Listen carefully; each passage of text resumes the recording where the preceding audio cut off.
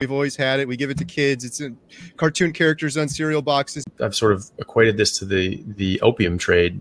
Historically, this is some massive enterprise that's harming a lot of people. It's making just fortunes for a lot of people. But this is a drug. We need to understand it's a drug. It affects us mentally and physically in very negative ways, and we're putting this in everything. The sugar companies, I believe, know for a fact that this stuff is addictive and this stuff is causing harm.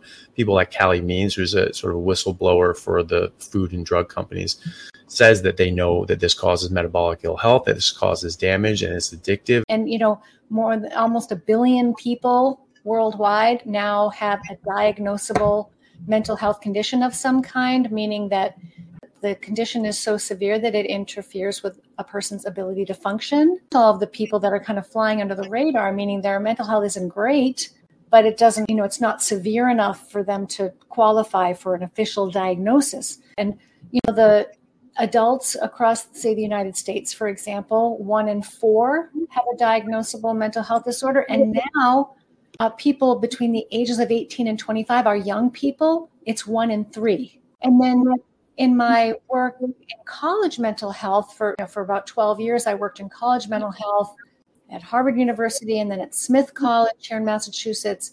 But I'm also trying to continuously improve. So my message to everybody, what are you not doing well in life? And what can you now then focus on for 2024? And then when you finish 2024 and you've mastered that one thing, rather sleep, stress, whatever, what else can you work on? And if you heal your body that way, then it'll be much easier if you face cancer to deal with it. It'll be much easier. So I want you to not think of one thing. Think of all the things you can do. And if you do that, I think that your mental health will be where it needs to be. Amen to that. Awesome. Carrie here for the Carnivore Diet Movie, and thank you so much for watching our YouTube videos and listening to our podcast. It's because of you and your support that we're able to do this carnivore diet documentary. We're making great progress, and I'm not going to stop until we reach millions of people. But we still need to raise more funds in order to film this properly to the level needed to get it on one of these big streaming services. So we're asking for your help. If you would, please visit www.carnivoredietmovie.com. And once you're there, you can sign up for free to our email newsletter. And once a week, we'll be sending out updates behind the scenes. We'll tell you about new meetups. We'll give you special invites and things like that. Completely free. Sign up there. The other thing you can do at the website is purchase our little portable travel size Redmond salt shaker with a keychain holder. People have been loving these. We offered them on our 24-hour live stream. You can purchase these right on the website, and every proceed, every penny that we get from profit goes right towards the Carnivore Diet documentary.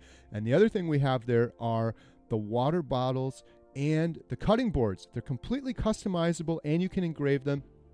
Every penny from those goes to support the Carnivore Diet documentary.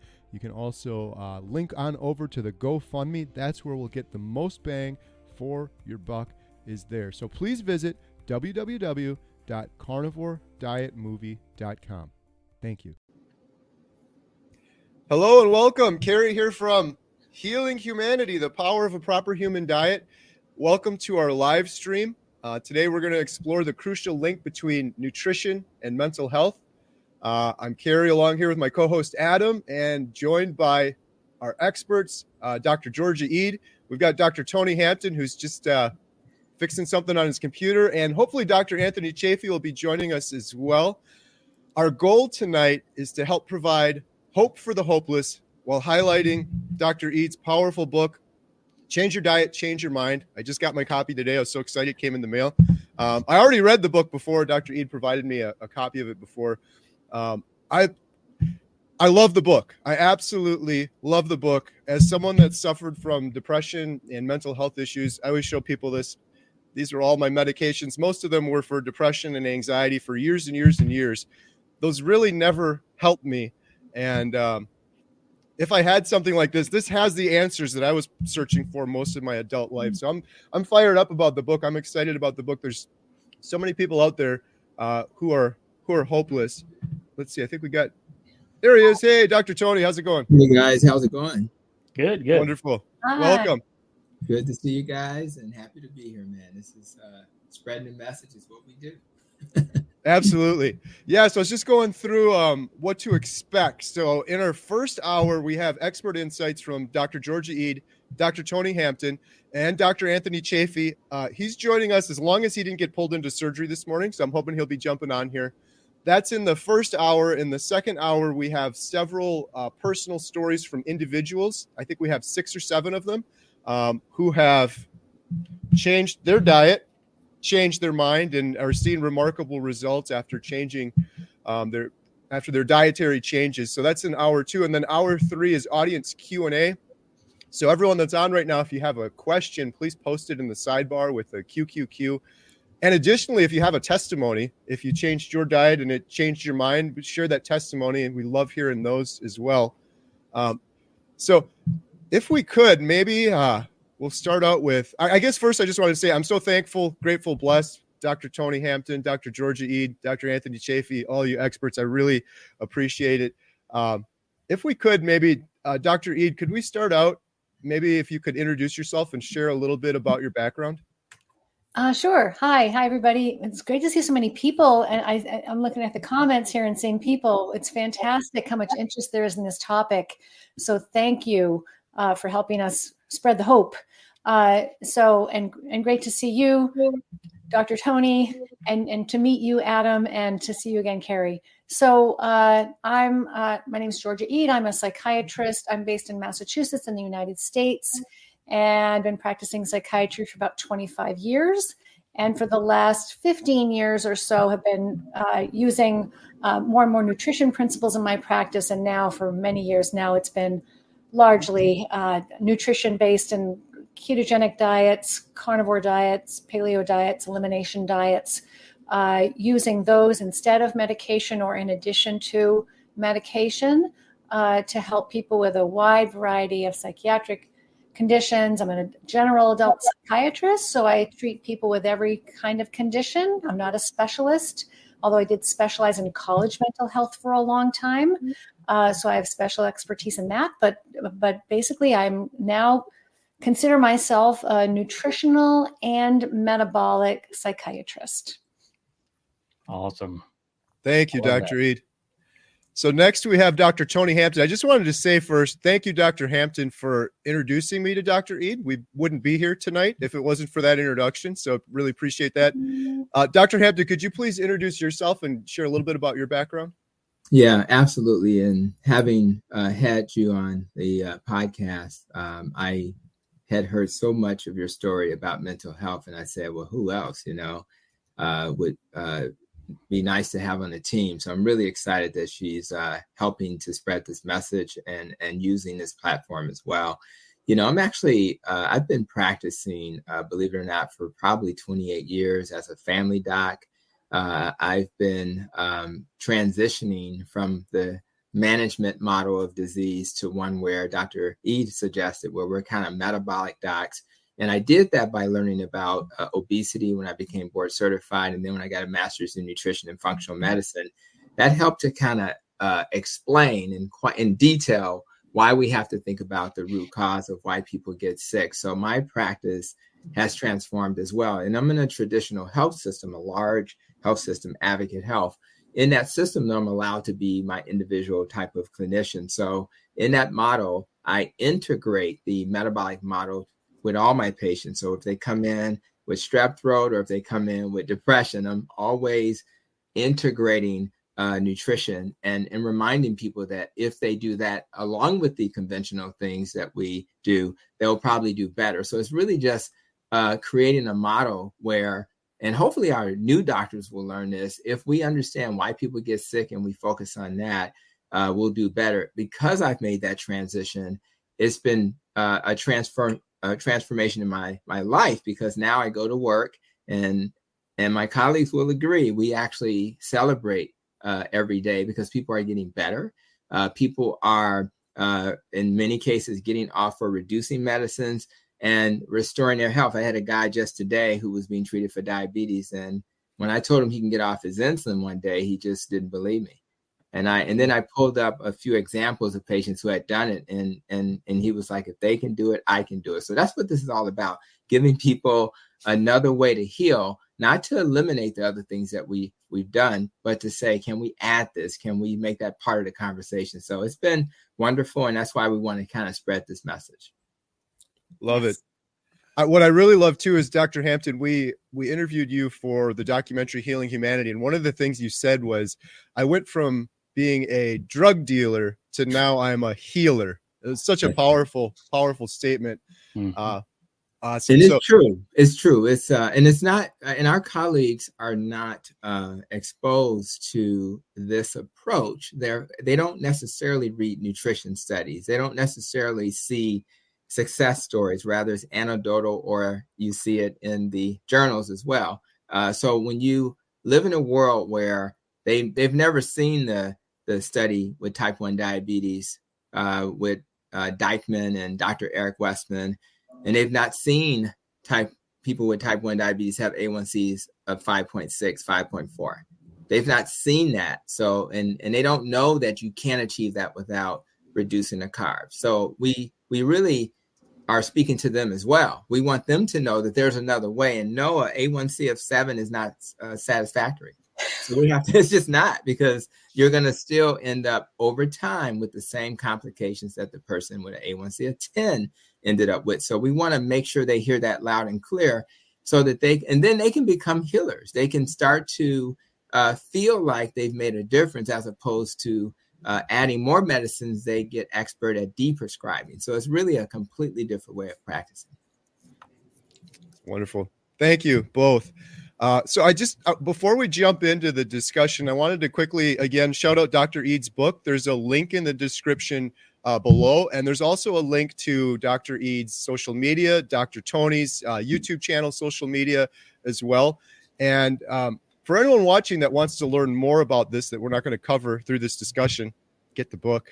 But beyond that too, I just wanted to say, Dr. Hampton, you introduced me to Dr. Eade, and then Dr. Eade introduced me to the folks over at Metabolic Mind. They have an amazing YouTube channel where, if you want to dig into this more, they explore the connection between metabolism and brain health. They've got videos on all sorts of different topics, covering a lot of stuff we're talking about today. So thank you guys. One introduction to the next. It's been really amazing. So I appreciate you both, but there's links for everything in the description below. Yep, we're posting the links in the chat too for everyone. And I just want to say thanks, guys, for being here. And I appreciate your book, Dr. Eade. This is truly going to help change the landscape, not only for individuals, but I believe clinicians as well. I've had 2 of them reach out to me that I've contacted in my local area, said that they would be watching tonight. So if you're watching, how you doing? Hey, welcome. That's fantastic, because just as Dr. Tony Hampton was saying, we really need to reach not just people and give them hope, people with mental health conditions, but clinicians and nutrition professionals alike, so that everybody understands some of the basics, just the basics of how to eat properly. Absolutely. Hey, Dr. Anthony Chaffee, how's it going? Hey, good. How are you? Great. Wonderful. Thank you for joining us. We were just doing introductions, so this is good timing. Could you please, Dr. Chaffee, introduce yourself? Tell us a little bit about your background. Oh, well, yeah.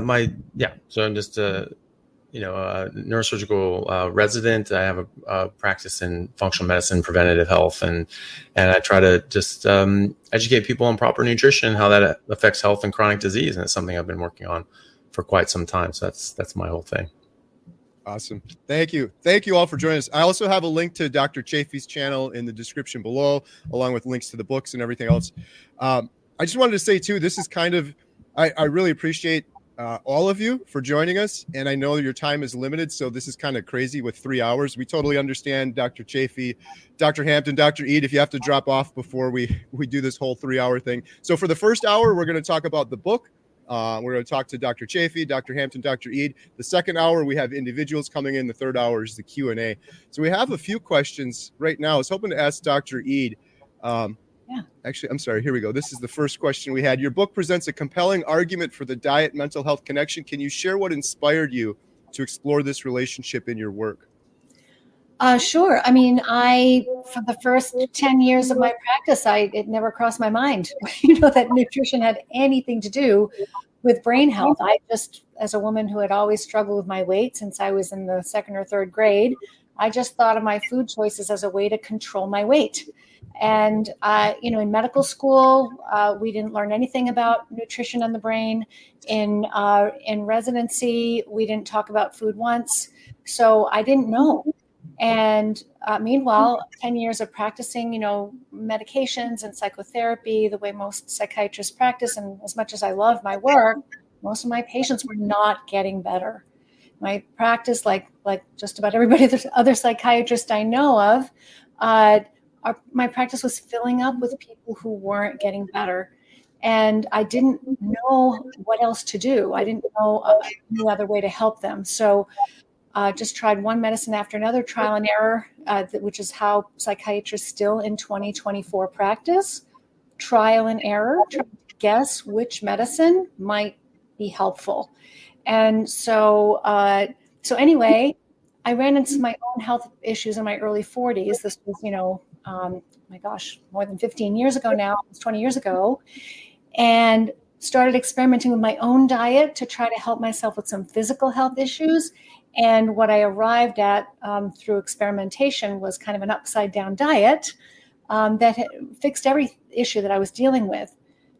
All these physical issues like migraines and chronic fatigue and fibromyalgia and IBS. And not only did it resolve all of those problems, but my mental health improved as well. And I wasn't even trying to improve my mental health. I thought my mental health was pretty good. And I think a lot of people do. I think a lot of people don't have optimal mental health and they don't even realize it.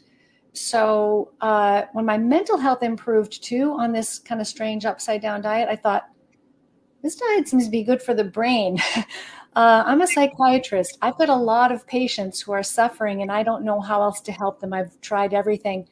I need to learn about nutrition. I need to understand why this strange, unorthodox diet would improve my brain health and learn whether or not it could help my patients improve their brain health as well. All right. So this question's for all three of you, but starting with Dr. Eid, considering the global landscape, how dire would you say the current state of mental health is, and what trends or observations have you noted in your own professional experiences? Oh yeah, and I was telling when we were talking last time, Carrie, it's grim, and more than almost 1 billion people worldwide now have a diagnosable mental health condition of some kind, meaning that the condition is so severe that it interferes with a person's ability to function. And that doesn't even count all of the people that are kind of flying under the radar, meaning their mental health isn't great, but it doesn't, it's not severe enough for them to qualify for an official diagnosis. So this is bad. And, the adults across, say, the United States, for example, 1 in 4 have a diagnosable mental health disorder. And now people between the ages of 18 and 25 are young people. It's 1 in 3. So everybody is touched by this. Everybody is either suffering themselves or is directly connected, closely connected to somebody else who is. So it's really awful. And then in my work in college mental health for about 12 years, I worked in college mental health at Harvard University and then at Smith College here in Massachusetts. And it was just getting worse every year. The students who were coming onto campus each year were coming in worse and worse shape, taking more and more medications before they even arrived on campus as a first-year student, taking 2 or 3 psychiatric medications, having already been hospitalized, sometimes even more than once, and needing a lot of specialized support services to get through college. So it started to feel in college mental health like I was working in a crisis center or an emergency room sometimes, where people were coming in, really needing leaves of absence or needing special support or needing sometimes to withdraw from school. So these are people who should be in the prime of their lives. They're really brittle. And I think you'll find this across college campuses just about anywhere you look. Dr. Chaffee, same question for you in terms of mental health. What trends or observations have you noted in your own professional experiences? Well, obviously, the statistics that Dr. E laid out are pretty stark. I mean, this is obviously getting worse by the decade. I see more and more people, obviously, just in my own sort of personal experience, suffering with mental health issues. Obviously, because my practice in the preventative side of things is very focused on diet and lifestyle, and I get to deep dives into people's health and change their nutrition and these sorts of things. I see massive improvements in people's mental health, and just as Dr. Eid said, this is something that not everybody really realizes that they suffer with until it's gone. And so I've had a number of patients come to me and said that they feel so much better. They have so much more mental clarity, and they have all these improvements in their life. A lot of people come, for like weight loss, or they're just really not feeling well. But the added benefits and improvements that they get are pretty remarkable, and especially like in the teenage populations, that's just a real growing concern. And this is something that I've had many parents come to me when they've been able to bring their kids in, their teenage kids, and that their mental health is so much better. They're doing so much better at school. They're making friends more easily. They're happier. They're not, sort of a depressed, unhappy teenager, and as much as they were. So it's sort of frightening how much of a problem it is, but it is really, really encouraging to see how much benefit these very simple, maybe not easy to carry out for a lot of people, but simple in their design, that carrying out these simple sort of measures can have such an impact in their mental health. Thank you. And Dr. Hampton, same question for you. What sort of observations have you noted in your own professional experience? Yeah, one of the striking things that Dr. Eid shared was she didn't realize that she needed some help with her mental clarity, right? So I think what happens is we have people who come to the office and they're suffering from depression or anxiety and all the other health conditions that are related to mental health. And they think it's normal to feel the way they feel. They think that's their normal. So it's just like, I remember the first day I put glasses on, and I didn't realize I couldn't see until I put my glasses on. Same is true. And I had the same experience that Dr. Eid had in terms of, mental clarity, having more energy. We joked earlier. She said, "Aren't you tired, doctor? It's the end of the day." And I said, "Not really." And I think part of now, if it was my old version of myself before I became low carb keto and now carnivore, I would have been tired at this hour. But because of the change, this is my new normal. So whenever I don't feel good, which is what I felt this morning because I didn't get enough sleep, I can't live that way. I just can't, because I'm so accustomed to feeling good. Now, having said that, I'm optimistic about the future in this sense. If we can create a forum like this where we share this message and we have other clinicians, other health systems recognizing that this is a way out, and we use that as a way to then incorporate diet, lifestyle to how we treat mental health, things will over time change. The issue now is that, and a lot of health systems are doing this, we have to harvest the information. We need to know where people are. So what I would like to see more of, and we're doing this in our health system, we need to ask the question, how, doctors hate to ask that question at the end of the day on a Friday. Is there how are you doing?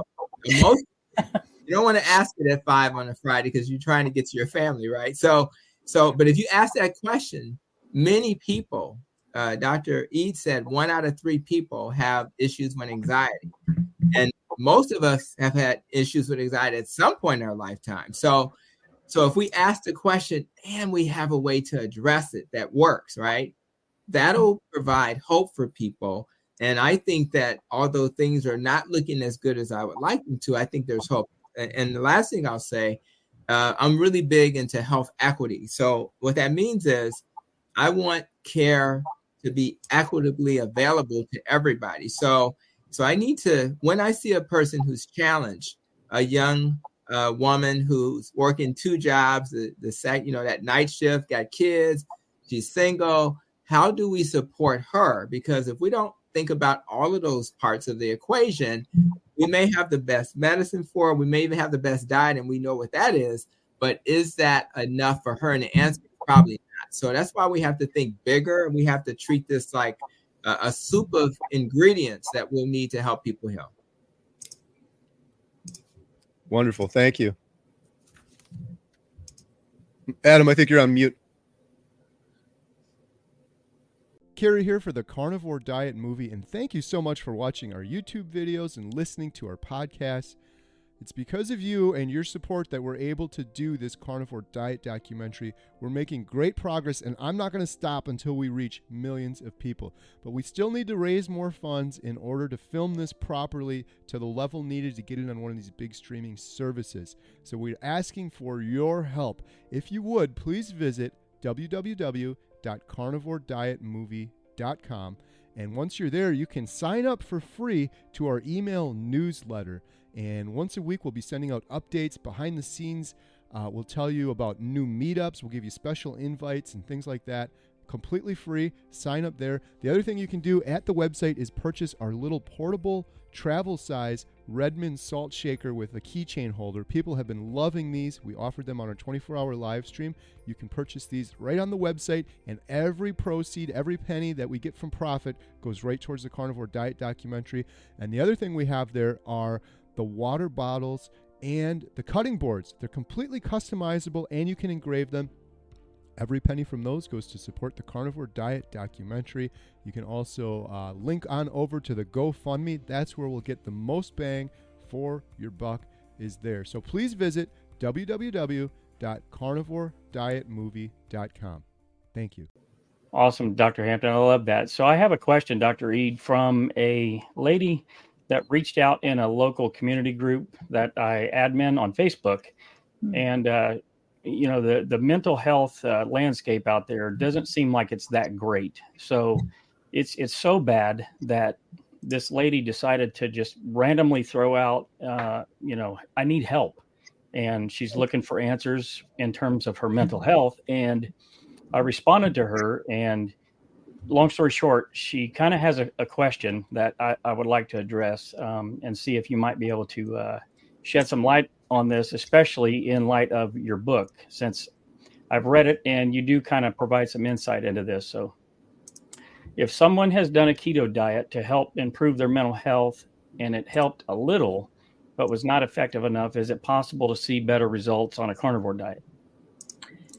The short answer is yes. And it's actually one of first of all, I'm sorry to hear that she's not feeling well. And I want to give her some hope here that there's more that she could do. And so to keep trying. And one of the things I do in the book is give people lots of different options so that you can keep progressing forward. And so if you try a ketogenic diet and it doesn't help you very much, or it doesn't help you at all, that a really logical next step that I use in my practice all the time, it's kind of my secret weapon, kind of my clinical secret weapon, is to recommend a carnivore diet, even as a short-term experiment, which often then becomes a longer-term life strategy for people who fall in love with it. But it's a really great strategy for troubleshooting because it eliminates a lot of the common culprits all at once. It's even more anti-inflammatory. It's even less, toxic and irritating than, it really brings you to the next level in terms of inflammation, oxidative stress, insulin resistance, carbohydrate intake, issues with fiber, digestibility, natural toxins that exist in plants are virtually eliminated. And so for some people who don't respond to ketogenic diets, carnivore diets, not only do they make sense as the next step, but they often work. They don't always work. I mean, there are some people who don't respond even to no matter what diet I use, but the people who don't respond, in my experience, it's a pretty small number. It's a pretty small percentage. I would say less than 10 or maybe even less than 5% of people that I've worked with don't get some noticeable, meaningful amount of benefit from using these dietary strategies. So, but it's definitely not the only factor. There are other things to look at, and I spell those out in the book too. But if you've used keto and it's only helped you to a certain extent and you need more relief, progressing to a carnivore diet is a really, really useful strategy and very much worth doing. I love that answer. Along those same lines, Dr. Chaffee, how do you have conversations with folks about things like doing carnivore diet or keto diet when so many people are scared? They've been told the opposite their whole lives. Like, how do you broach that? Well, it depends on how we sort of lead into that conversation, sort of the health issues that they're having. If someone has a mental health issue, for example, I would point them to Dr. Ead's work or Dr. Palmer's work and say, actually, that there are ways that you can actually help this, and that this is it's a growing body of literature on this, and it can help. And I've seen it help people. I've seen it help myself. I've seen it help my patients. And we talk about some of the mechanisms as to why that would be. And this can help other underlying issues as well. So I generally try to lead in by what sort of issue that they're having. If someone were suffering from cancer, be like, well, hell, look, there's something called ketogenic metabolic therapy, as Professor Thomas Seyfried and Dr. Otto Warburg. There's all this body of information. There's all these studies and things like that. And so I sort of lead into it that way, because there are so many different things that this can help. And when you talk to them about how diet and lifestyle has a massive improvement or a massive role to play in health, people do understand that. I always tell them, I preface it by saying, look, there are medicines that we can use and they can be helpful. 95% of the results are going to be from your diet and lifestyle. And so these other things can sort of fill in the gaps, and they can be definitely a very strong aid. But the major things are your diet and lifestyle and getting that under control. And if you fix that, that will do most of the work. And then we can try to, bridge the gaps with medications and that sort of thing. So it's, just basically whatever issue that they're having, try to go in from that angle. Dr. Hampton, just a quick question. I know you were a vegetarian for a long time, and do you have any patients that come to you that are like, I can't do meat. I want to do ketogenic vegetarian. And do you have success with that? Do they have success with it? Yeah. I'm a huge component of meeting people where they are. If a person is, their religion says we're not eating cows, they're Hindu. If a person can't rationalize eating animals as we think about Dr. Chaffee's beautiful cat in the background, they just can't do it. They just can't do it. Or they say they don't tolerate meat. Now, we know that there are reasons why they may not tolerate meat. We can fix that. But for some people, they just don't tolerate it. Or culture. So what I say to the people in front of me, there is a way to do, they have a great book called The Vegetarian Reset, which is kind of a plant-based low-carb book. So I say, here's a resource that'll help you. The Diet Doctor website has a whole vegetarian section. So what I do as a family doctor is I provide resources, and I say to them that I'm going to walk with them in spite of the fact that may not be the best diet for them, because we don't want to live in a world where we don't walk with people. Who are they then to go to if you're not the one, right? You're probably the most competent metabolic doc on the block. So why not you walk with them? So what I tend to do is I don't try to push that envelope. I certainly don't do that even with carnivore. I kind of start with low carb and we go from there. But then what I do is I say there are some things that are traditionally deficient on a plant-based diet. Some of those things we're going to check for. There are some supplements that traditionally are very helpful for a person on a plant-based diet.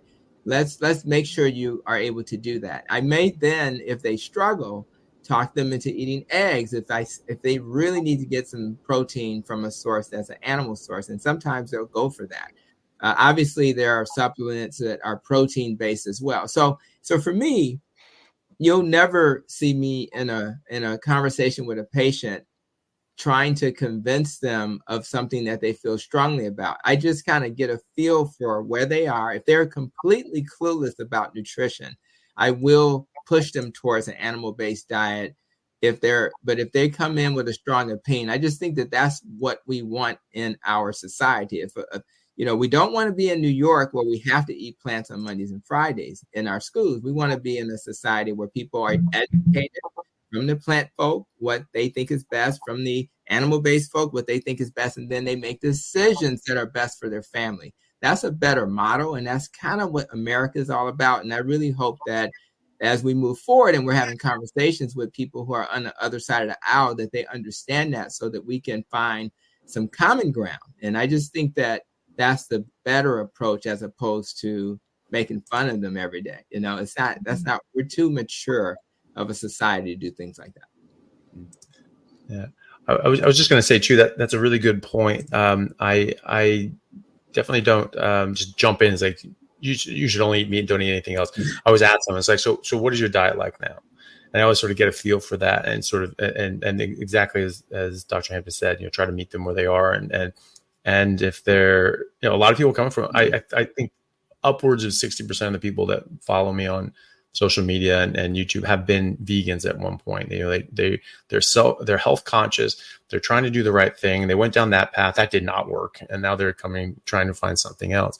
But I always ask them that. It's like, well, what are you eating now? What is your diet like? Almost all the time they'll say either good or bad. They'll say, it's like, oh, it's pretty good. Okay, what does that mean to you? And then we sort of go through that as well. And some people, oh, it's really awful. And then you know what they're talking about, processed food and sugary sort of stuff like that. But that's a very good point, is that you need to sort of find out where they're coming from. Because if you just jump straight into what your opinion is on a diet side of things, you can get people pulling back quite quickly on that. And then you'll have a much more difficult conversation. Yeah, and there are just I agree with both of you. There are just so many improvements you can make to a diet. I mean, if you're eating a standard diet, just about any change you make is going to be a step in the right direction. And so, like both of you, I mean, I tell people that I'm nutritionally pro-choice. So I just want you to have the right information so that you can make your own informed choice. And you can decide what's most important to you. And if you decide that eating animals isn't something that you feel comfortable doing, I'll still help you obviously optimize your diet to be the brain healthiest that it can be, because there's still lots of improvements you can make to your diet, even if you don't feel comfortable eating animal foods. And especially, and I make this point in the book because I think this is, from a psychiatrist's point of view or a psychological point of view, really important, is that red meat in particular, I think, is really difficult for a lot of people to feel comfortable eating, because we're talking about mammals, our fellow mammals. We can make eye contact with them. We have a lot in common with them. It doesn't have to be red meat. You can get the nutrients elsewhere.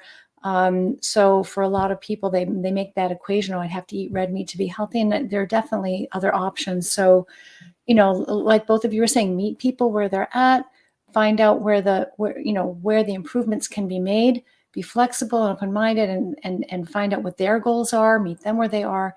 And, because, most of my patients, especially when I was in college settings, they weren't choosing vegan or vegetarian diets for health reasons. They were choosing them for compassionate reasons. And so they just thought that better health was icing on the cake. They didn't realize that there were actually health risks involved in not eating animal foods. And that's where the information gap is. So, I think, being a good clinician is about meeting people where they're at, regardless of what I may think about what they should eat or what they should prioritize. All right. Here's a question for the group, starting with Dr. Eid. The standard American diet, obesity, and mental health issues are accepted as new normals. Social norms are hard to break. How do we break these social patterns? Oh, what an interesting question. Right. It's become normal to expect poor mental health. Poor mental health has become normal. Obesity has become normal. When I was a kid, when I was growing up, I was overweight as a kid, but I was one of the only overweight kids in my school. I was really, really unusual. I really stood out for being overweight. And now you look around and most kids are overweight. And it's unusual to see kids that are of healthy weight and looking physically fit and well. So that is a problem because especially my work with college students, my most recent work with college students between 2013 and 2018 was at Smith College in Western Massachusetts, a women's college where there was, one of the ideals on campus, or one of the philosophies on campus, was body positivity, right? Health at any size, body positivity. And so I don't talk with people about their weight generally. I talk to them about their mental health. That's the focus of my work. But it's often, it's very common for people to confuse these two things. And so really being overweight is just a symptom. It's just a symptom of underlying poor metabolic health. It's not the thing that I care about, or that I think that even that you should care about, whether you do or not. It's up to you. But my goal is better metabolic health, because if you can improve your metabolic health, your weight will improve if that matters to you, and your mental health will also improve. So how do we break these social patterns? I think one way is to separate out in the conversation weight and health, because I want people to focus not on their weight. I want them to focus on the things that actually matter, that they can change very quickly. It might take you a year to lose weight to get to where you're trying to be. It can take you a matter of days or weeks to normalize your glucose and insulin levels and have all of your cells start to work better, function better, including your brain cells. And once that happens, then you're setting a new standard for what it's like to be a healthy human being. And it's catchy. People see that you're feeling better and sounding better and looking better and performing better, and they want to know how that happened. And that, regardless of how much you weigh at the time that you're making that change. So if we could shift the focus of the conversation off of weight and onto metabolic health, and then everything else should improve by leaps and bounds as a result of that. Thank you. Dr. Chaffee, do you have any other ideas for breaking social norms? Like sugar's the big one. It's just like, oh, it's not that bad. It's just sugar. We've always had it. We give it to kids. It's in cartoon characters on cereal boxes. You go to grandma's house, she gives you cookies. Well, I think that's obviously a very big one. I mean, I've sort of equated this to the opium trade.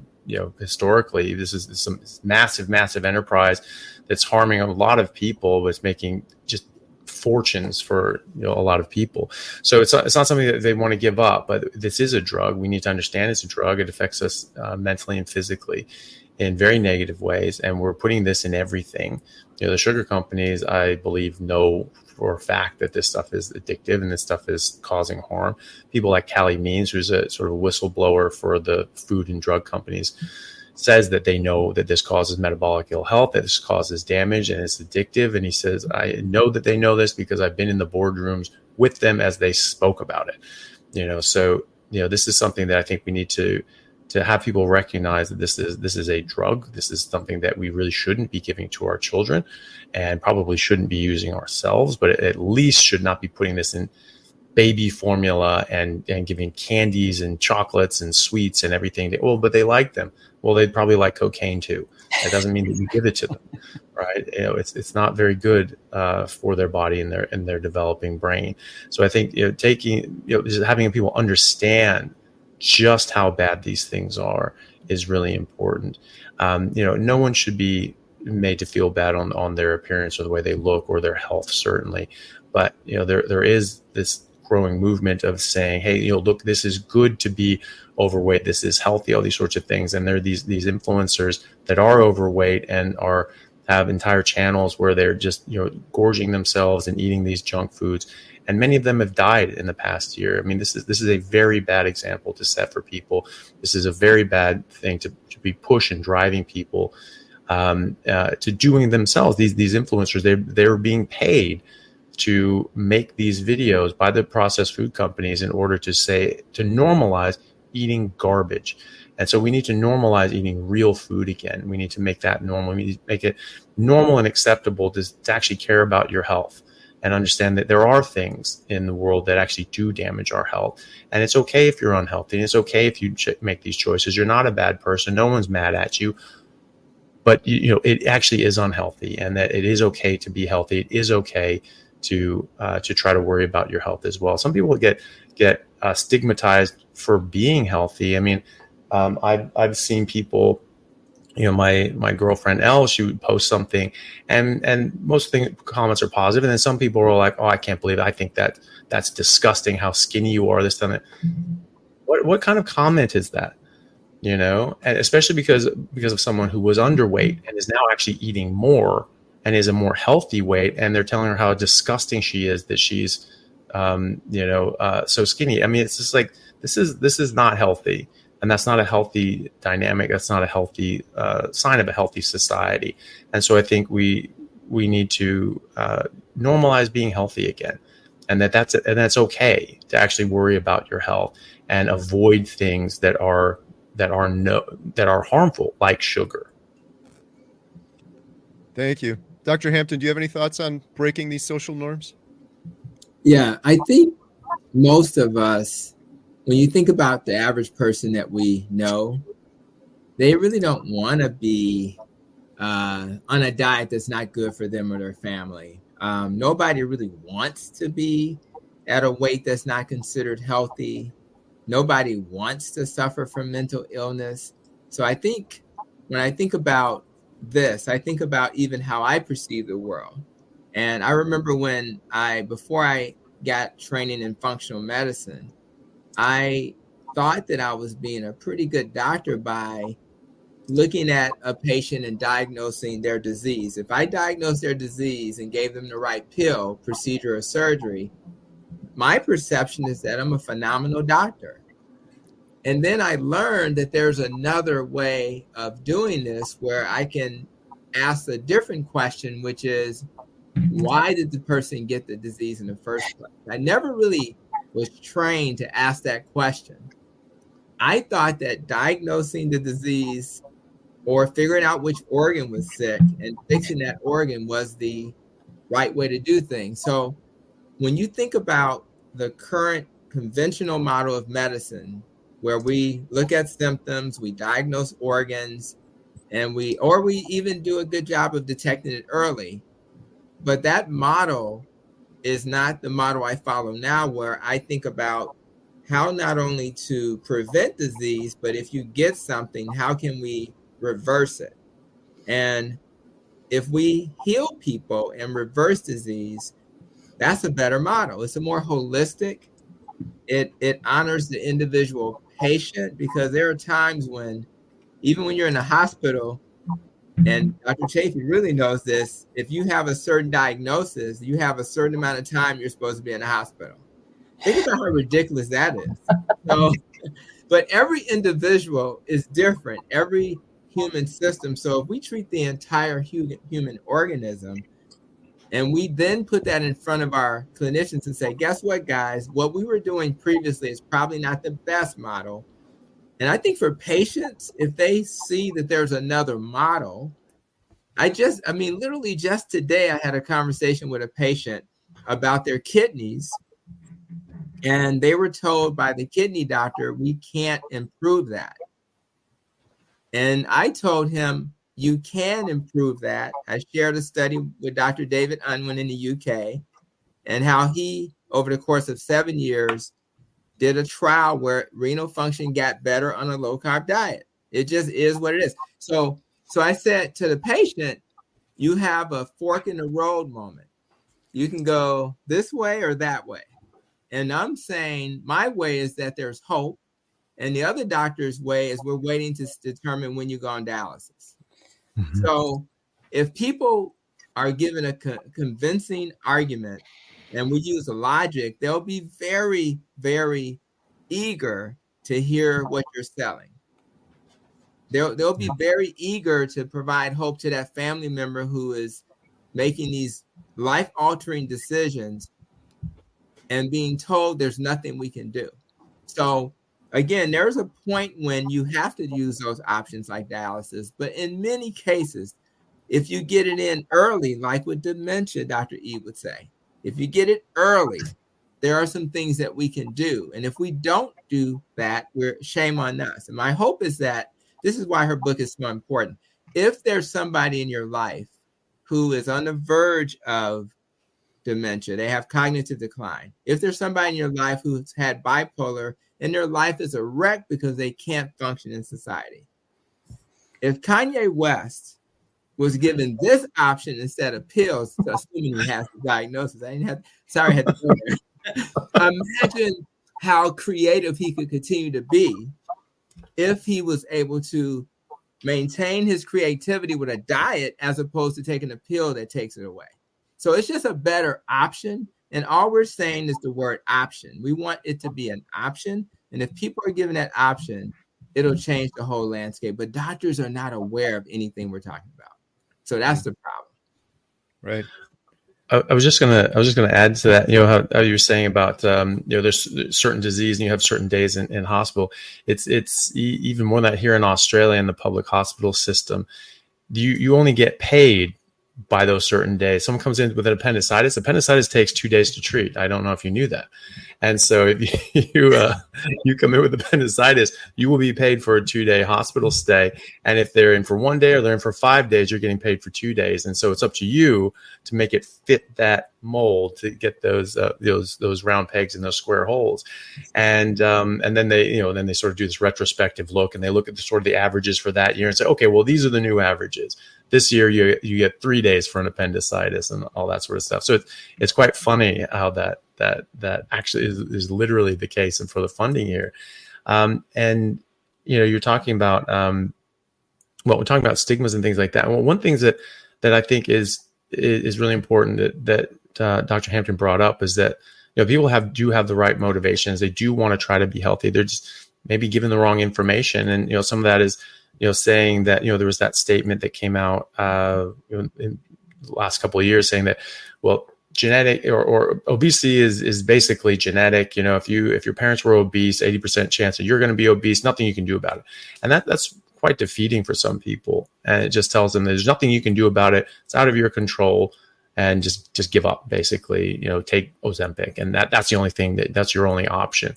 And of course that's not the case. Of course that's of course you have something that you can do. Of course it's within your control.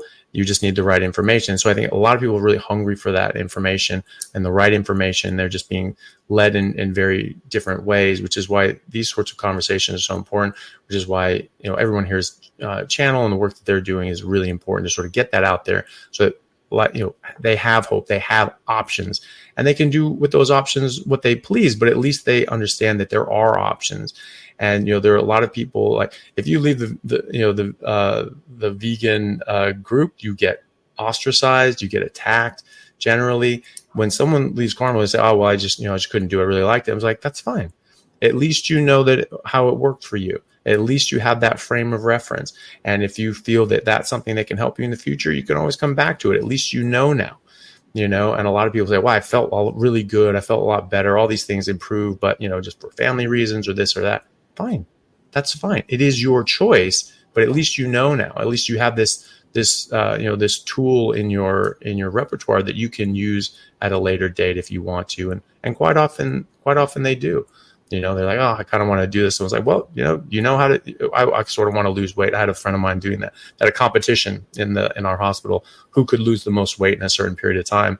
And one of my friends had done carnivore and he'd lost 20 pounds in a month. I said, well, the trick. Carrie here for the Carnivore Diet Movie, and thank you so much for watching our YouTube videos and listening to our podcast.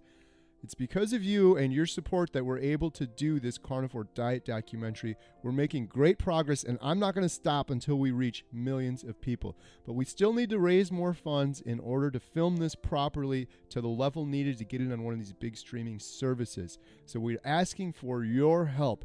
If you would, please visit www.carnivoredietmovie.com. And once you're there, you can sign up for free to our email newsletter. And once a week, we'll be sending out updates, behind-the-scenes We'll tell you about new meetups. We'll give you special invites and things like that. Completely free. Sign up there. The other thing you can do at the website is purchase our little portable travel size Redmond salt shaker with a keychain holder. People have been loving these. We offered them on our 24-hour live stream. You can purchase these right on the website, and every proceed, every penny that we get from profit goes right towards the Carnivore Diet documentary. And the other thing we have there are the water bottles and the cutting boards. They're completely customizable, and you can engrave them. Every penny from those goes to support the Carnivore Diet documentary. You can also link on over to the GoFundMe. That's where we'll get the most bang for your buck, is there. So please visit www.carnivoredietmovie.com. Thank you. You know how to do it. And you sort of went, yeah, actually, yeah, no, you're right. Yeah, I can just eat carnivore and I'll just win this competition. So at least they have that frame of reference and they have those options. And I think that's really important. I mean, people don't realize how much more control they have over their health, their physical health, their mental health. We're told, picking up on what both of you were saying, we're told that all the risk factors for a lot of these diseases are things we have no control over, when it's not true.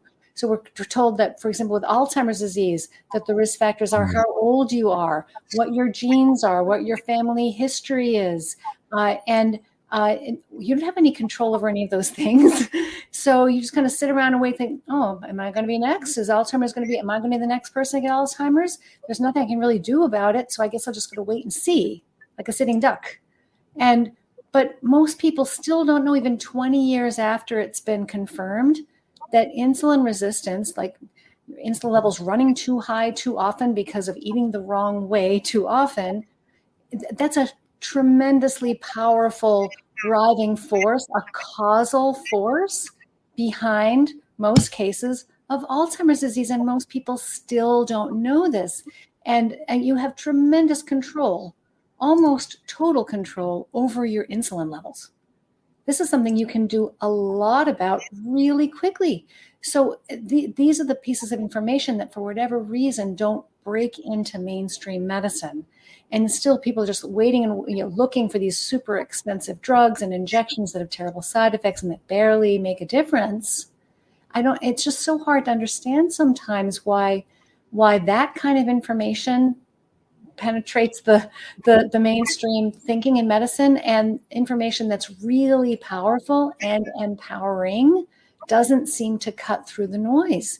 But I think most people would want to know that there's something they could do about Alzheimer's. It doesn't mean they all would, because it's hard to change your diet. It doesn't mean they all would, but I think people deserve to know, so they, like you both were saying, so they have the option to make a different choice if that's what they care about. I think that's a really good point with Alzheimer's. If this is completely out of people's control, it just comes down to genetics and family history. Then why was it only discovered in 1906? Right? Why is there nothing in the medical literature going back to Galen and Hippocrates that described a similar pathology? It showed up in 1906, and Dr. Alzheimer's presented this at a conference, and people were just kind of like uninterested. They're like, whatever, it's just this is a one-off, and but it obviously grew since then, unfortunately. And so, if this was completely out of control, had no environmental, inputs, then we would have seen this forever. One of my professors in medical school said, Alzheimer's is inevitable. If you live long enough, you will get Alzheimer's. Okay, then why are younger and younger and younger and younger people getting Alzheimer's? Explain that. Why are people in their 20s? Why is there juvenile Alzheimer's now? Why the hell is that a thing? And so if this is just a matter of age, then why is it spreading to more and more younger people? That doesn't make sense. If just as you get old, you get senile. Well, okay. Well, then why did they have to kill Socrates for causing such a ruckus at 76? And these are people lived to be great ages as long as they weren't killed by something. And that's what people don't understand. There's a difference between average life expectancy from birth and how long you lived if you weren't killed by something. And so there were plenty of people that lived to be a great age. We did not see these diseases. We saw it in 1906 and then 1896. Life expectancies were very similar. at that point. You look at the census data in America, it goes back to 1850. It goes decade by decade. If you were born in 1850, your average life expectancy would be 36, 38. But if you made it to 10 years old, you'd make it to 56. If you made it to 20 years old, you'd be in your late 60s, and so on. And so if you made it to adulthood, the chances were you would live a great age, and very similar ages to what we see now. And yet no Alzheimer's, and yet Alzheimer's is growing now in younger and younger populations. So of course there's something that we can do, and if we can affect it from a preventative standpoint, we should be able to affect it from a treatment standpoint as well. And I'll add this. It's kind of interesting how many of us, when we made our lifestyle changes, ended up at carnivore, how we talked about the things that got better, not suggesting we had early Alzheimer's, but guess what? Our memory got better. That sounds familiar. Our ability to concentrate got better. That sounds familiar. Our mood, we were easier. My wife's like, it's easy to be around you, sir. And that's because, and guess what? When you have somebody with dementia, their mood changes. They can't remember things. So what I'm saying is there are so many signs of poor metabolic health in society today. And it's not necessarily happening when you're 80. It's happening when you're 20. When I was not metabolically healthy, I would literally be at the lights because I was so tired. I'd be sleeping at the lights. I would be talking to patients and they would say, "Doc, are you with me?" I'd be dozing. I wouldn't, and I'm making decisions, life and death decisions about their health, right? So imagine you have a family member who is showing some of these signs right now. And imagine what you now know, that a keto or carnivore diet can actually start to heal that poor metabolic health. Imagine what things will look like 10 years from now if you don't provide that information. Imagine what life-changing information you can provide. So I just think for all of us, things like dementia has so much potential for change. If you go into the average nursing home today, where they have a dementia floor, you will find they're getting dessert after every meal. Most of the stuff on their plate is starchy. And you'll see them in an environment where it'll only worsen their dementia. Imagine now we have a metabolic dementia place where we actually feed them a keto or carnivore diet. We keep them active, we keep them stimulated, and they may get so good that they have to take them off that floor and put them on a regular floor. And we've seen people improve to the point where they don't need the type of help they once had. So again, these are the little talking points that I'm sure Dr. Georgia Ede shared in her book, but more importantly, that you need to know so you can provide hope for your family.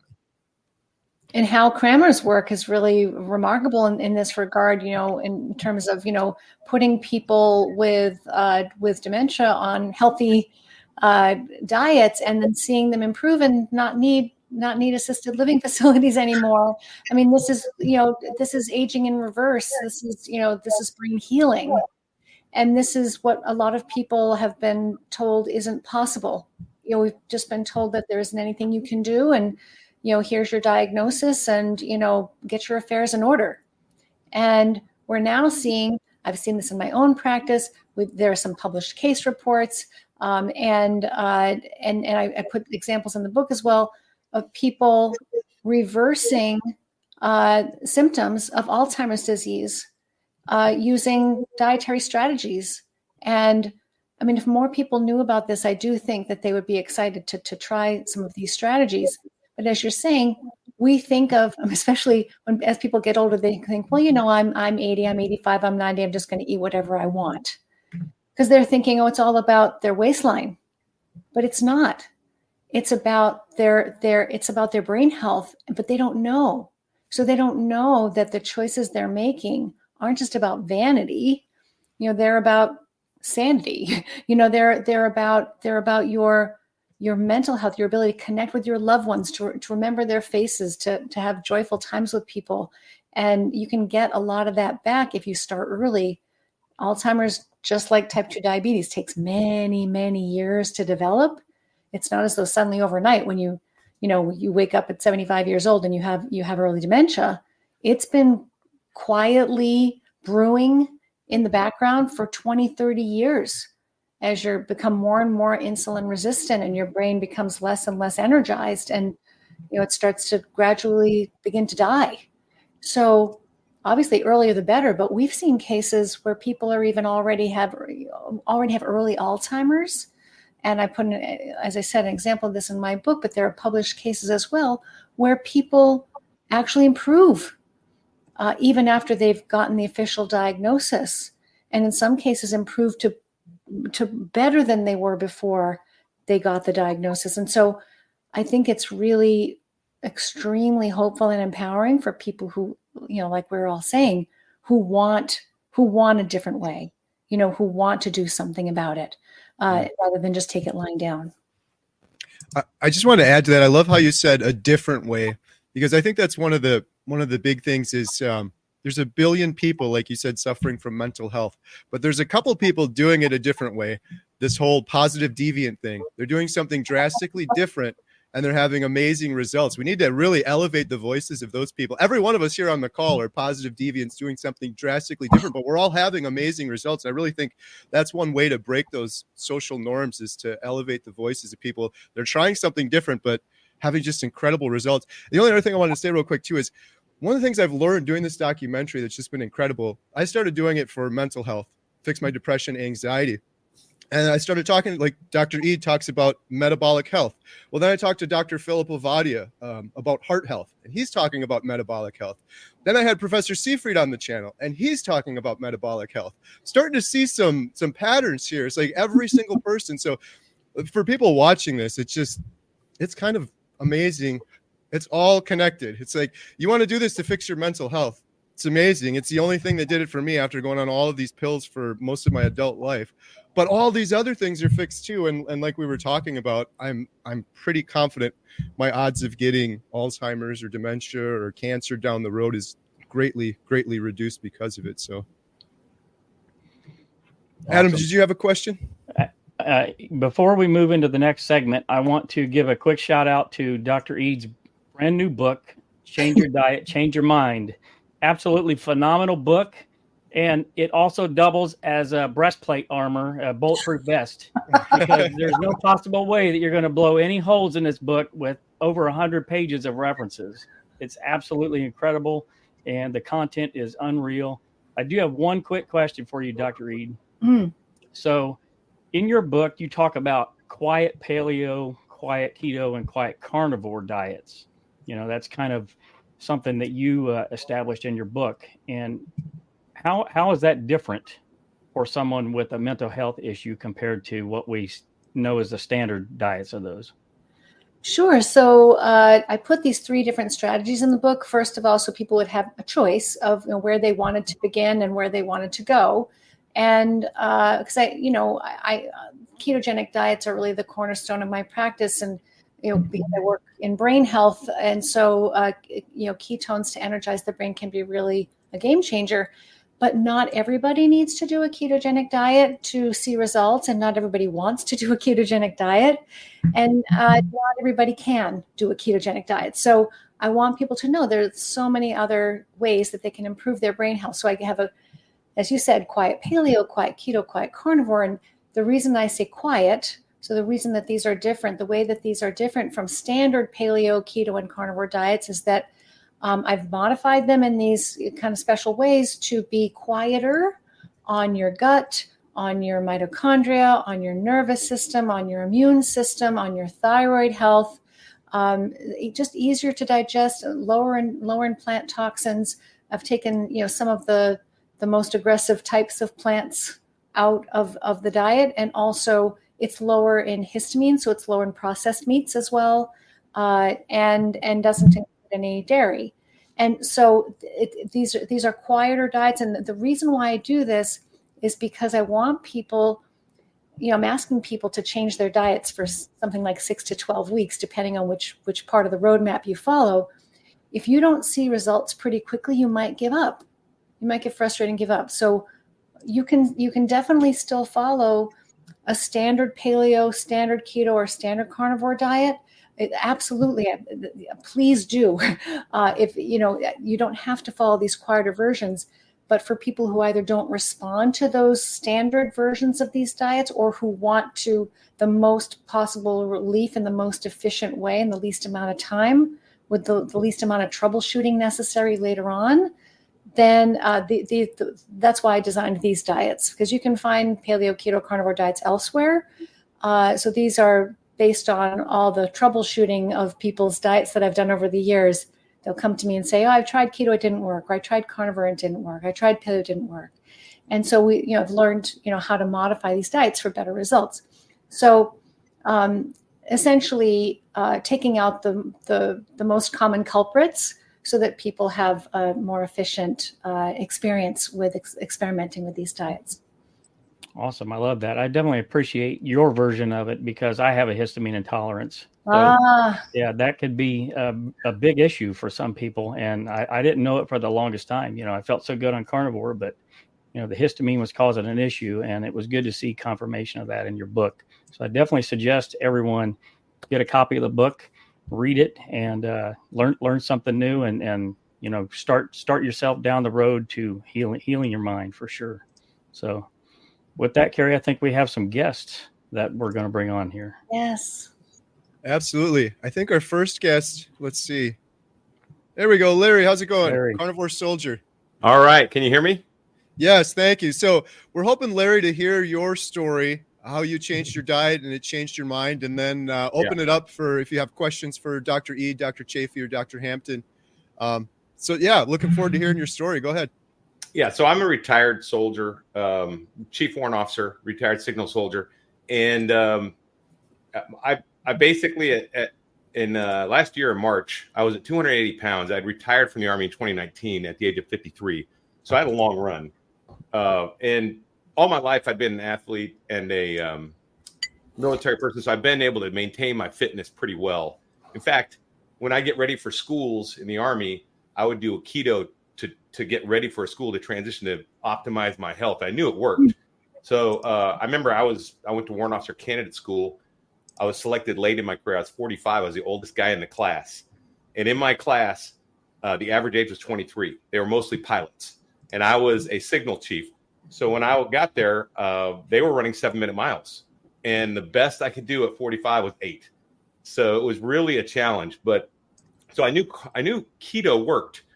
But again, all I did was experience the weight loss and the up energy is all I got out of that. I never got like the full transition package until I was just looking at Jeep parts because I'm a Jeeper, and I was up to 280 after I'd gotten out of the Army. I'm 6'3". I got to 280 pounds. I ballooned during COVID, and I was just out of control and really depressed. And I saw a video with Dante Ferrigno, which same one you saw, Carrie, and about the same time, about 3 days after you started, Carrie. I'm on the same track as you. I think I'm on day 307 or 308 or something like that. So once I saw that video, I thought, well, I'm going to call BS on that. That's not real. So then I knew it was an old video, so I looked at a current video, and they're like, wow, the guy looks better. And not only did he look better, he was animated differently. He spoke differently. Everything about him was a different person. And I was like, man, I want that energy. I want that. But I still had a hard time believing it. So then I saw I Googled it, of course, and I saw Dr. Ken Berry doing it. And I knew him from keto days before he was carnivore. So I used to follow him when I'd get ready for schools. So I'm like, well, this guy's legit. And if he's actually going carnivore, this has got to be real. And then I found Dr. Chaffee, and I found Dr. Hampton and all the other doctors like Post and stuff, Kiltz and Baker. And I was like, okay, this is real. So then I just made the decision, like most military people will, to cross the Rubicon. I was gonna burn my ships Cortez style, and either this was gonna work or it wasn't. But it wasn't gonna be because I didn't put in the effort.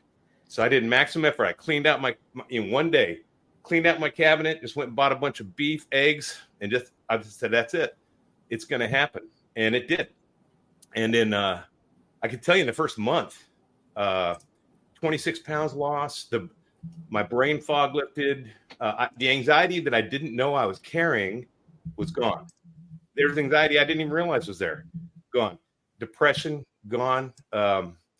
So everything changed. And then I continued to lose weight. I'm down to 232 pounds now, almost my playing weight. When I get back to 228, that's my rugby weight. All right. So that's what I'm going for. I'm trying to get my 6-pack abs back. I'm running sprints. Thank you, Dr. O'Mara. I'm doing all this great stuff now. But my first 6 months, I did no exercise and went from 280 to 234. And I mean, ridiculous weight loss, and put muscle on and not exercising. So I realized that there was something to this that was just too amazing to not share. So I started sharing it with people around me, and then people started changing their lives, and they started sharing it, and it started making a ripple effect where people I didn't even know were getting into this. And I thought, well, I need to do a YouTube channel, I think. And so I just started a YouTube channel, and that was in August 7th.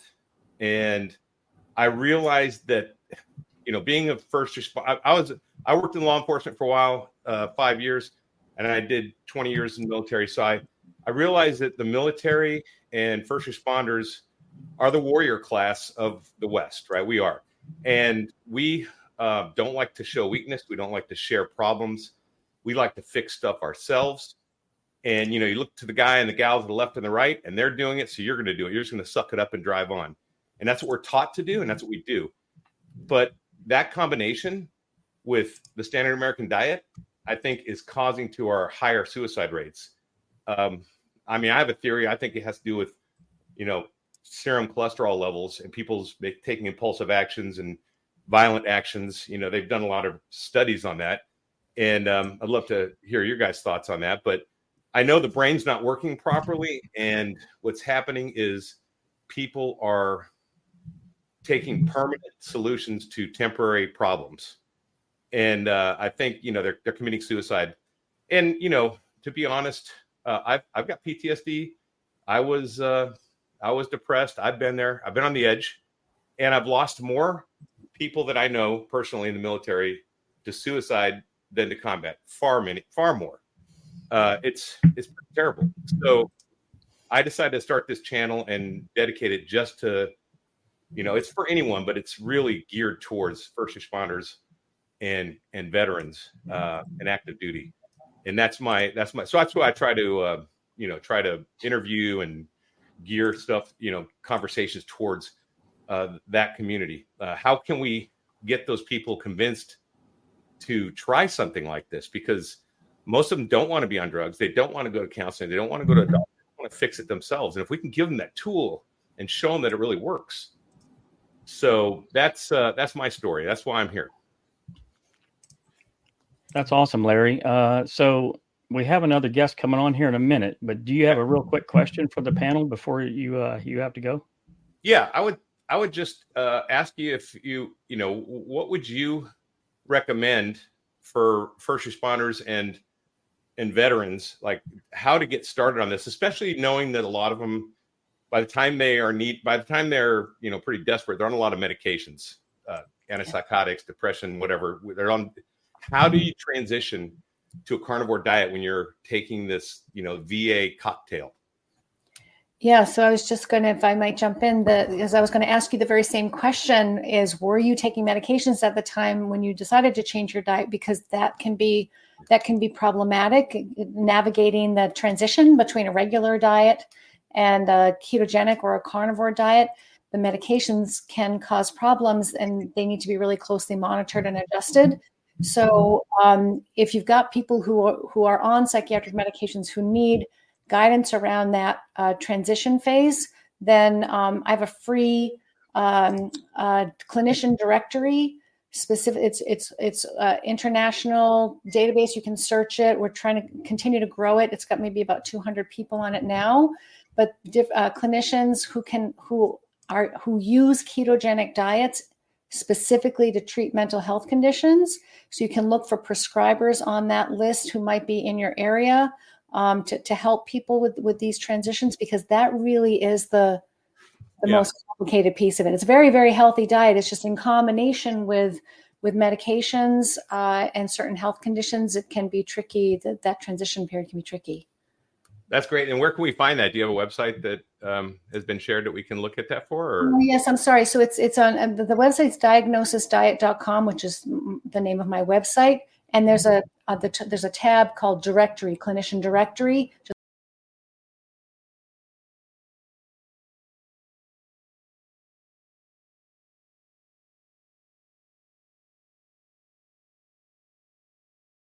Carrie here for the Carnivore Diet Movie, and thank you so much for watching our YouTube videos and listening to our podcast. It's because of you and your support that we're able to do this Carnivore Diet documentary. We're making great progress, and I'm not going to stop until we reach millions of people. But we still need to raise more funds in order to film this properly to the level needed to get it on one of these big streaming services. So we're asking for your help. If you would, please visit www.carnivoredietmovie.com, and once you're there, you can sign up for free to our email newsletter. And once a week, we'll be sending out updates behind the scenes.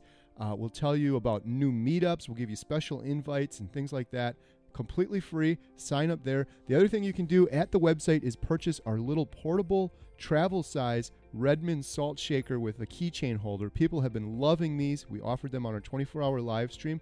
You can purchase these right on the website, and every proceed, every penny that we get from profit goes right towards the Carnivore Diet documentary.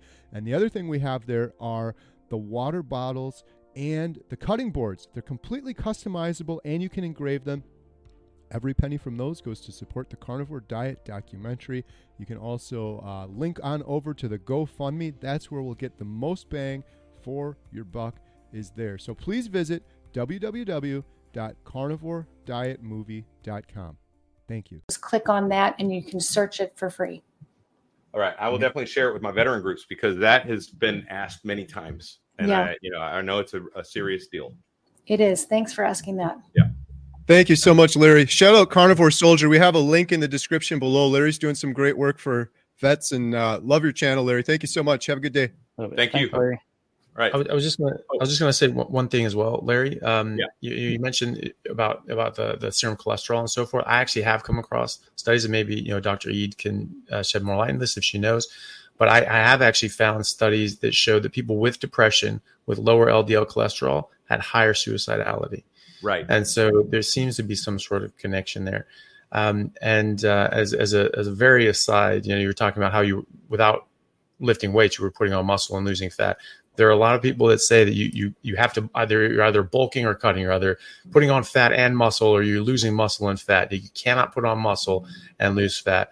And if that's the case, then why is it that I didn't change, that I lost 23 pounds in 10 days, stopping vegetables and eating more meat, and then didn't lose a single ounce or change my weight an ounce for 6 months, and yet went from being overweight to 6% body fat? How did that work? Exactly. Yeah. And so, I mean, it's just, there's some silly things out there that people just repeat ad nauseum, and then they just are taken as truth after that. So I just wanted to thanks, Doc. And hey, if you guys are going to be at KetoCon, look me up. I'll be there. Yeah, I'll be there. All right. See you there. Awesome. Thanks, Larry. Bye. Larry. Awesome. All right. Next up, we have Emily Penton. Emily is, speaking of positive deviance, Emily's amazing. She's got a great story. Emily, could you share your story with us, please? Yeah. I had a debilitating mental illness. I had bipolar disorder that turned into rapid cycling. And I had my master's in clinical counseling. I was working in the mental health field, so that didn't really bode well for my career. And so it became unethical, where I was just like, okay, I don't know who I am from one day to the next. It was like Dr. Jekyll and Mr. Hyde. And so I quit working and I moved in with my mom at the age of 40, which was just devastating to have my master's degree and then totally out of work and homeless. And thankfully, my brother reached out to me, told me about carnivore, because at my most, I was on 900 milligrams of lithium, 80 milligrams of Prozac, 80 milligrams of Adderall just to get out of bed every day, and then Ambien to sleep every night. Can you imagine what my organs would have done if I had continued that regimen? I had been on that for about 8 years. And thankfully, my brother told me about the carnivore diet. So February 24th of 2019, I went overnight. I went away from the standard American diet, the cookies, the donuts, the pizza, the soda, the everything. And I only ate animal meat and animal fat. And I was very intentional about the fat. And then my last bipolar episode was April of 2019. I continued to work with my psychiatrist because he had seen crazy Emily. So I knew he was the only one who was going to be able to like see if she comes back. And we stayed and we tapered off of all of my psych meds. September of 2019 was my last psych med, and I have been stable. And now I help people all over the world, to really break out of depression and anxiety and bipolar disorder. That's fantastic. That's a great, thank you. Yes. So my question for you guys would be, I have so many clients who come to me and they've tried carnivore, and I ask them what they're eating, and I see that they're eating very lean. And I also, my side effect of everything is I lost 120 pounds. So for some reason, people are eating very lean. And then whenever they're coming to me for anxiety and depression, I always tell them to increase the animal fat. And every single time their depression gets better, their anxiety gets better. Why is the animal fat so effective? Well, I mean, I don't think we know 100%. I mean, I can throw out some hypotheses, and I'd love, both of everybody else to chime in too. But part of it may have to do with the ratio of protein to fat in terms of supporting the ratio of the molecules that you're taking in that are building molecules and the molecules they're taking in for energy. And if you have that ratio correct, and some people say it needs to be, even 2 to 1 in terms of the grams of protein to the grams of fat to the grams of protein, a lot of people feel their best when they have that higher fat to protein ratio. So I mean, it is more ketogenic that way, but you can get into ketosis eating a low fat diet too, as long as it doesn't have any carbohydrate or very little. But there seems to be so there are important nutrients and molecules in the fat that you've been missing out on. There are nutrients in the fat, and so this is something that a lot of people don't think about. Who eat a standard diet, we think of fat as it's just extra calories. All it's going to do is make me gain weight. They don't think about fat as containing vital nutrients, and we cannot live on protein alone. So it's partly getting all the nutrition you need, and partly that ketogenic ratio of fat to protein, especially for mental health, seems to be very important. And some people do need a relatively high ratio. Anybody else want to chime in on that? If I can jump in, I would just agree with all of that. And what I point out to people is that fat is not just a calorie source; it is an essential nutrient. It's a conglomeration of essential nutrients. There are essential fatty acids that you have to have for optimal health, or you may even die. There are essential fat soluble nutrients that you have to have, or you'll be unwell and you can die. Your brain is made out of fat, right? There's 60-70% of your brain. The physical structure of the brain is fat. And so DHA, EPA, these are major components of your brain. 20% of your brain is DHA. A large portion of your brain is cholesterol. So without the fat, cholesterol, and these fat soluble nutrients, you simply cannot even build the physical structures of your brain and build and maintain them, let alone run them. Obviously, being ketosis, I think we would all sort of agree that's an optimal fuel for our brain as well. And like Dr. Reed said, you can certainly be in ketosis, but sometimes eating more fat can help that. But I think the major one is nutrition. Your brain needs nutrients that are in the fats that we cannot get from anywhere else. I think that's a major part of it. Yeah, and I'll just add that I think it's true that we've evolved to eat fat, and we've been eating fat going back, years and years, way before we existed. So that's the first obvious answer. I think what I find is that I try to teach my patients that there are, you have your 3 macronutrients: fat, carbs, and protein, and the fat is the most underutilized source of fuel that you could probably imagine. And the analogy I made previously on a video was this ideal of a fuel tanker. And, honestly, what's wrong with that fuel tanker driver? He continues to fill that little tank with what I would call starch and sugar and grains, right? And he keeps going to the gas station when he has all of that fuel sitting there. Why can't he use that fuel? So when I train my patients to eat keto or carnivore, I'm training them to utilize all of this energy, which is way more effective. If you're trying to get energy out of glucose, the number of ATP or energy that you get from it pales in comparison to the amount of ATP you get from like a short chain fatty acid, for example. So the goal is to utilize this phenomenal fuel source so you'll feel better, have more energy, it's more efficient for your mitochondria, it's clean fuel, it's fuel that's like a solar panel versus like a factory with all that smoke. And when you're talking about mental health, you have to get rid of all that crap once you create it from glucose. Why not use fat fuel instead, which is more efficient? You don't have the byproducts, and your brain loves it. Now, there's things that Dr. Georgia Eads suggested we don't know. There's things about being in ketosis we don't fully understand. We just know when you're in ketosis and you're using fat as fuel, your body likes it better. So if we can convince people that fat's not the enemy and it's our friend, I think that more people will benefit from using fat fuel. So we still have things to learn, but while we're learning, we don't have time to wait to get all the studies done. We need to heal people today. And we have enough anecdotal evidence and trials that are saying this is the best way to go for most people. Yeah, I really like that tanker analogy. I've sort of used clumsier versions of that. It was basically saying, you go to the gas station, you fill up your tank, and then instead of using that, you stick a cork in it and then just like pour gas in your tank. That's much more.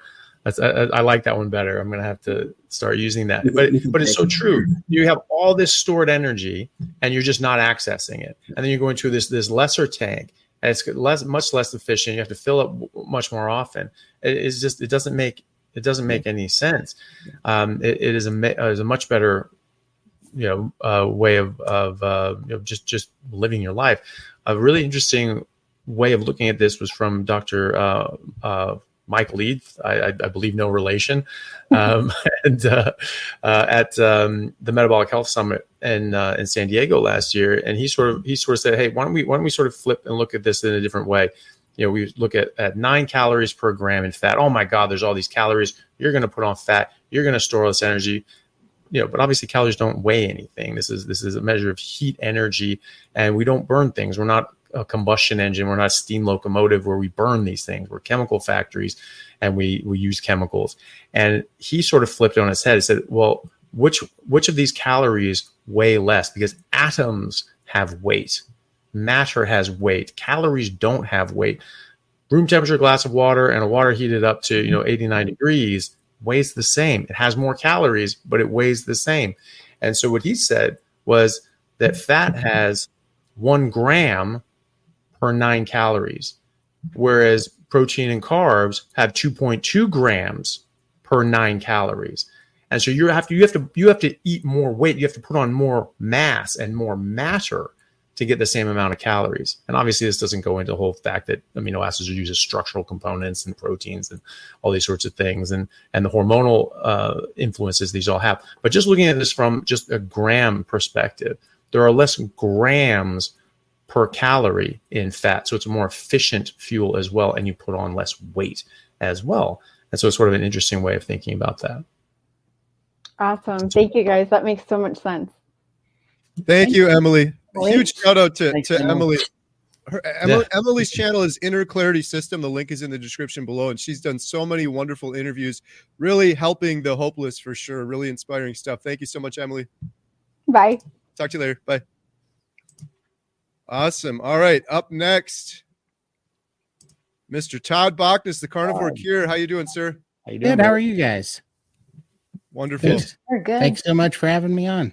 I just ordered that book. I'm really excited to get it. I've been thinking about that a lot. I was talking to Carrie about some of these things we're trying to connect the dots on, mentally speaking.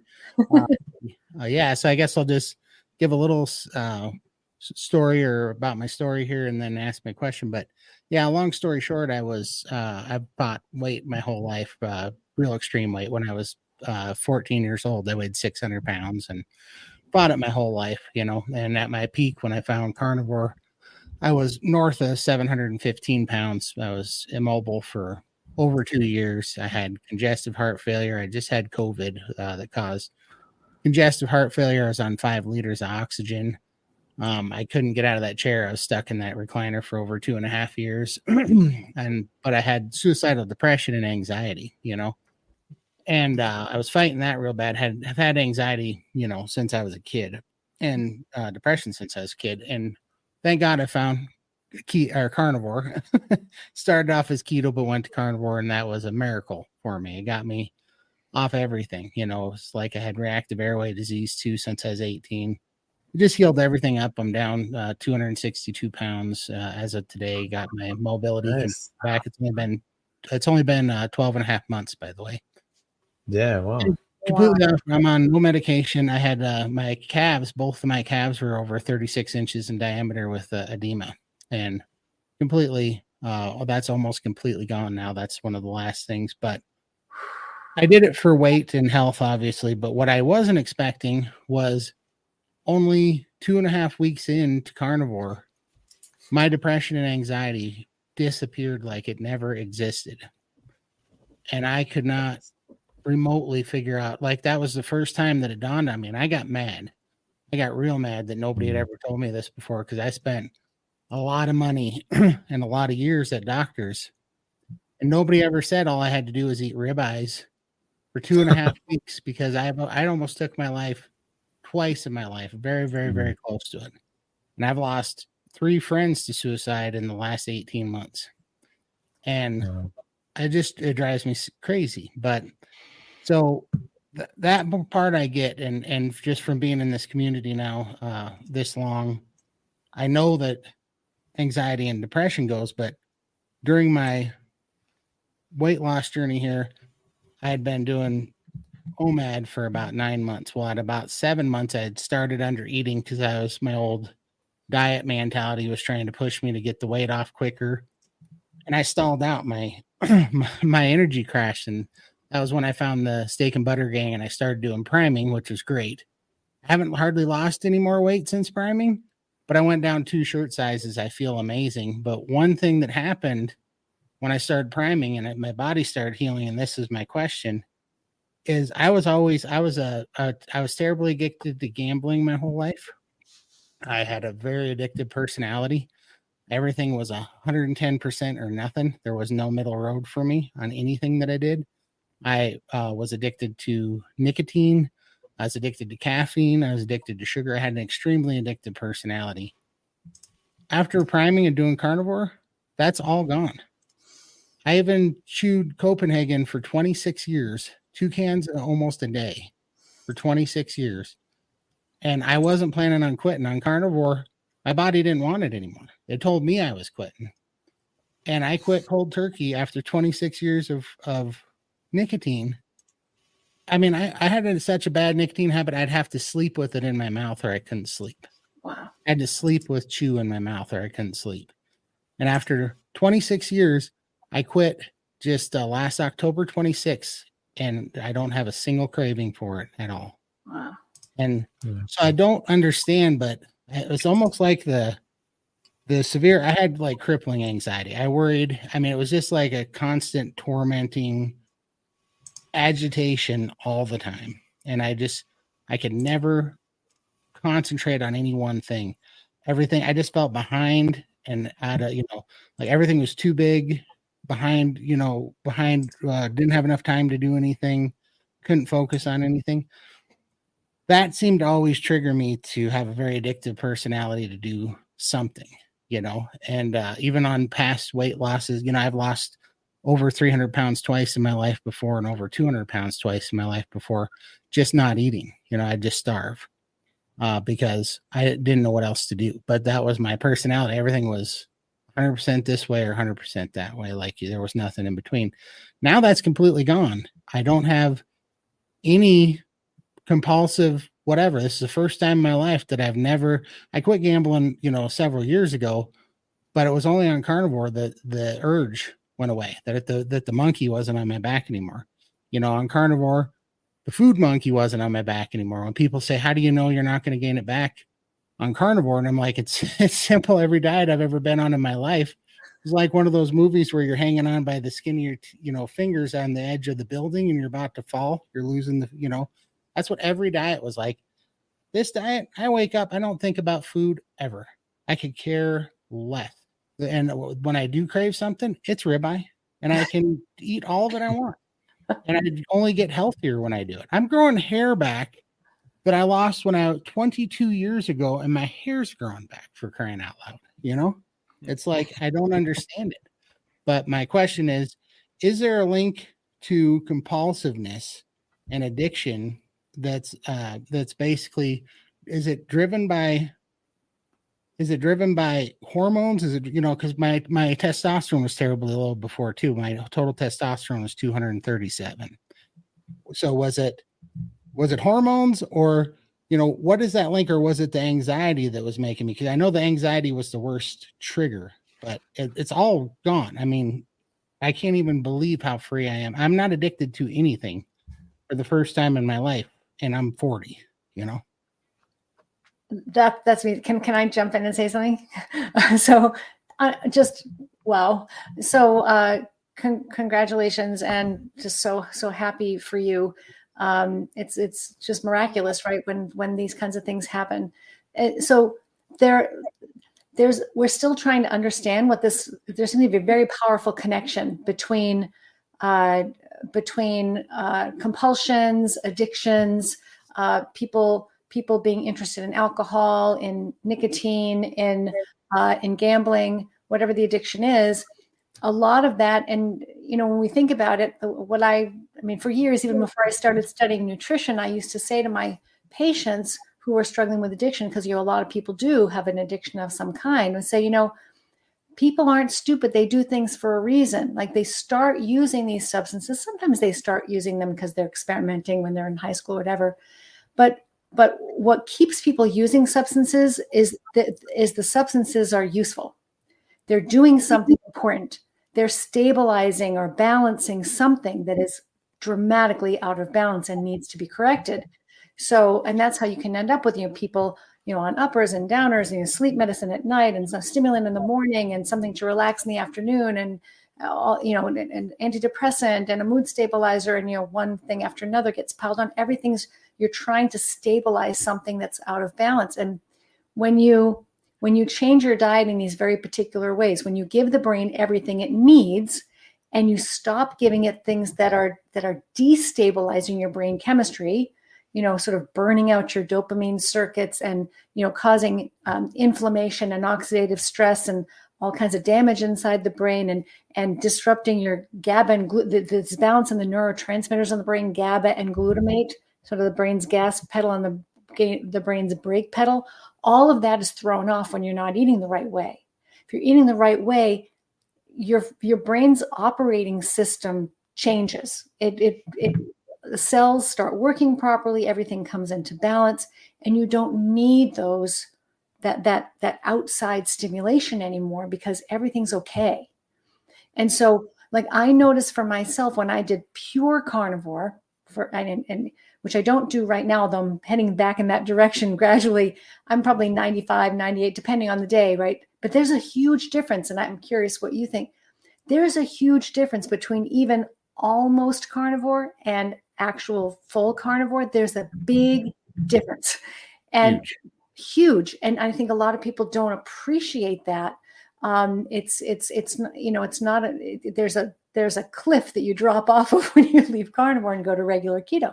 So, but so I've struggled with food addiction my whole life and weight and things like that. The only diet that has ever completely quieted my sort of preoccupation with food, that's kind of, what am I going to have? What can I have next? What do I, I wonder what I'm going to, that sort of little voice that's there.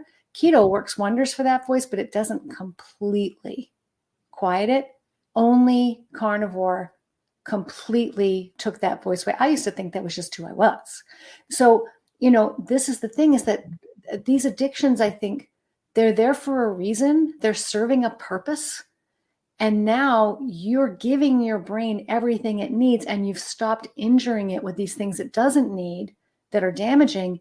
So your brain's okay now. You don't need those things anymore. I think it's just amazing. Your story is just amazing. Yeah, sorry. No, go ahead. Go ahead. I was just gonna add to that. Just when I see patients in clinic and they are making these transitions, they say similar things that it doesn't seem to bother them as much. And part of what I've seen is that it's almost like when people struggle, I say, try to stay away from that stimulus. So if it's a Dunkin' Donuts, just take another route. If you got to drive by Dunkin' Donuts, just take a different route. And what I learned from Dr. Joan Iflin is that those addictive neurons, they're kind of hanging out. They're still there. They're probably hanging out at Dunkin' Donuts. So if you stay away from Dunkin' Donuts, they may not. And I think you clean your diet up so well that you've made your house a safe space.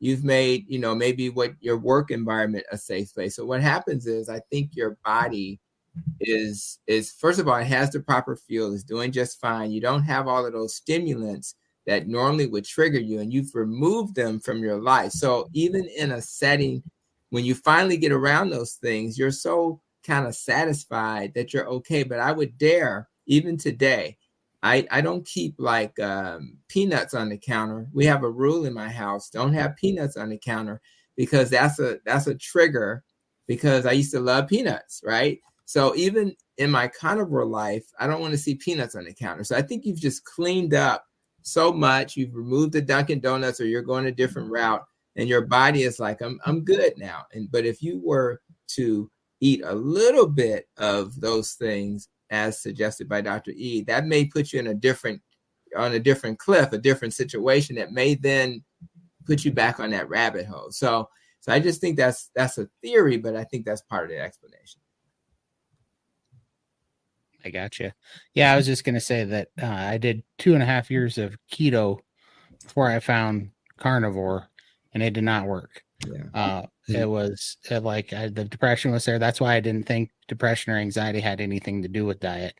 And with 2.5, all I was eating was ribeyes.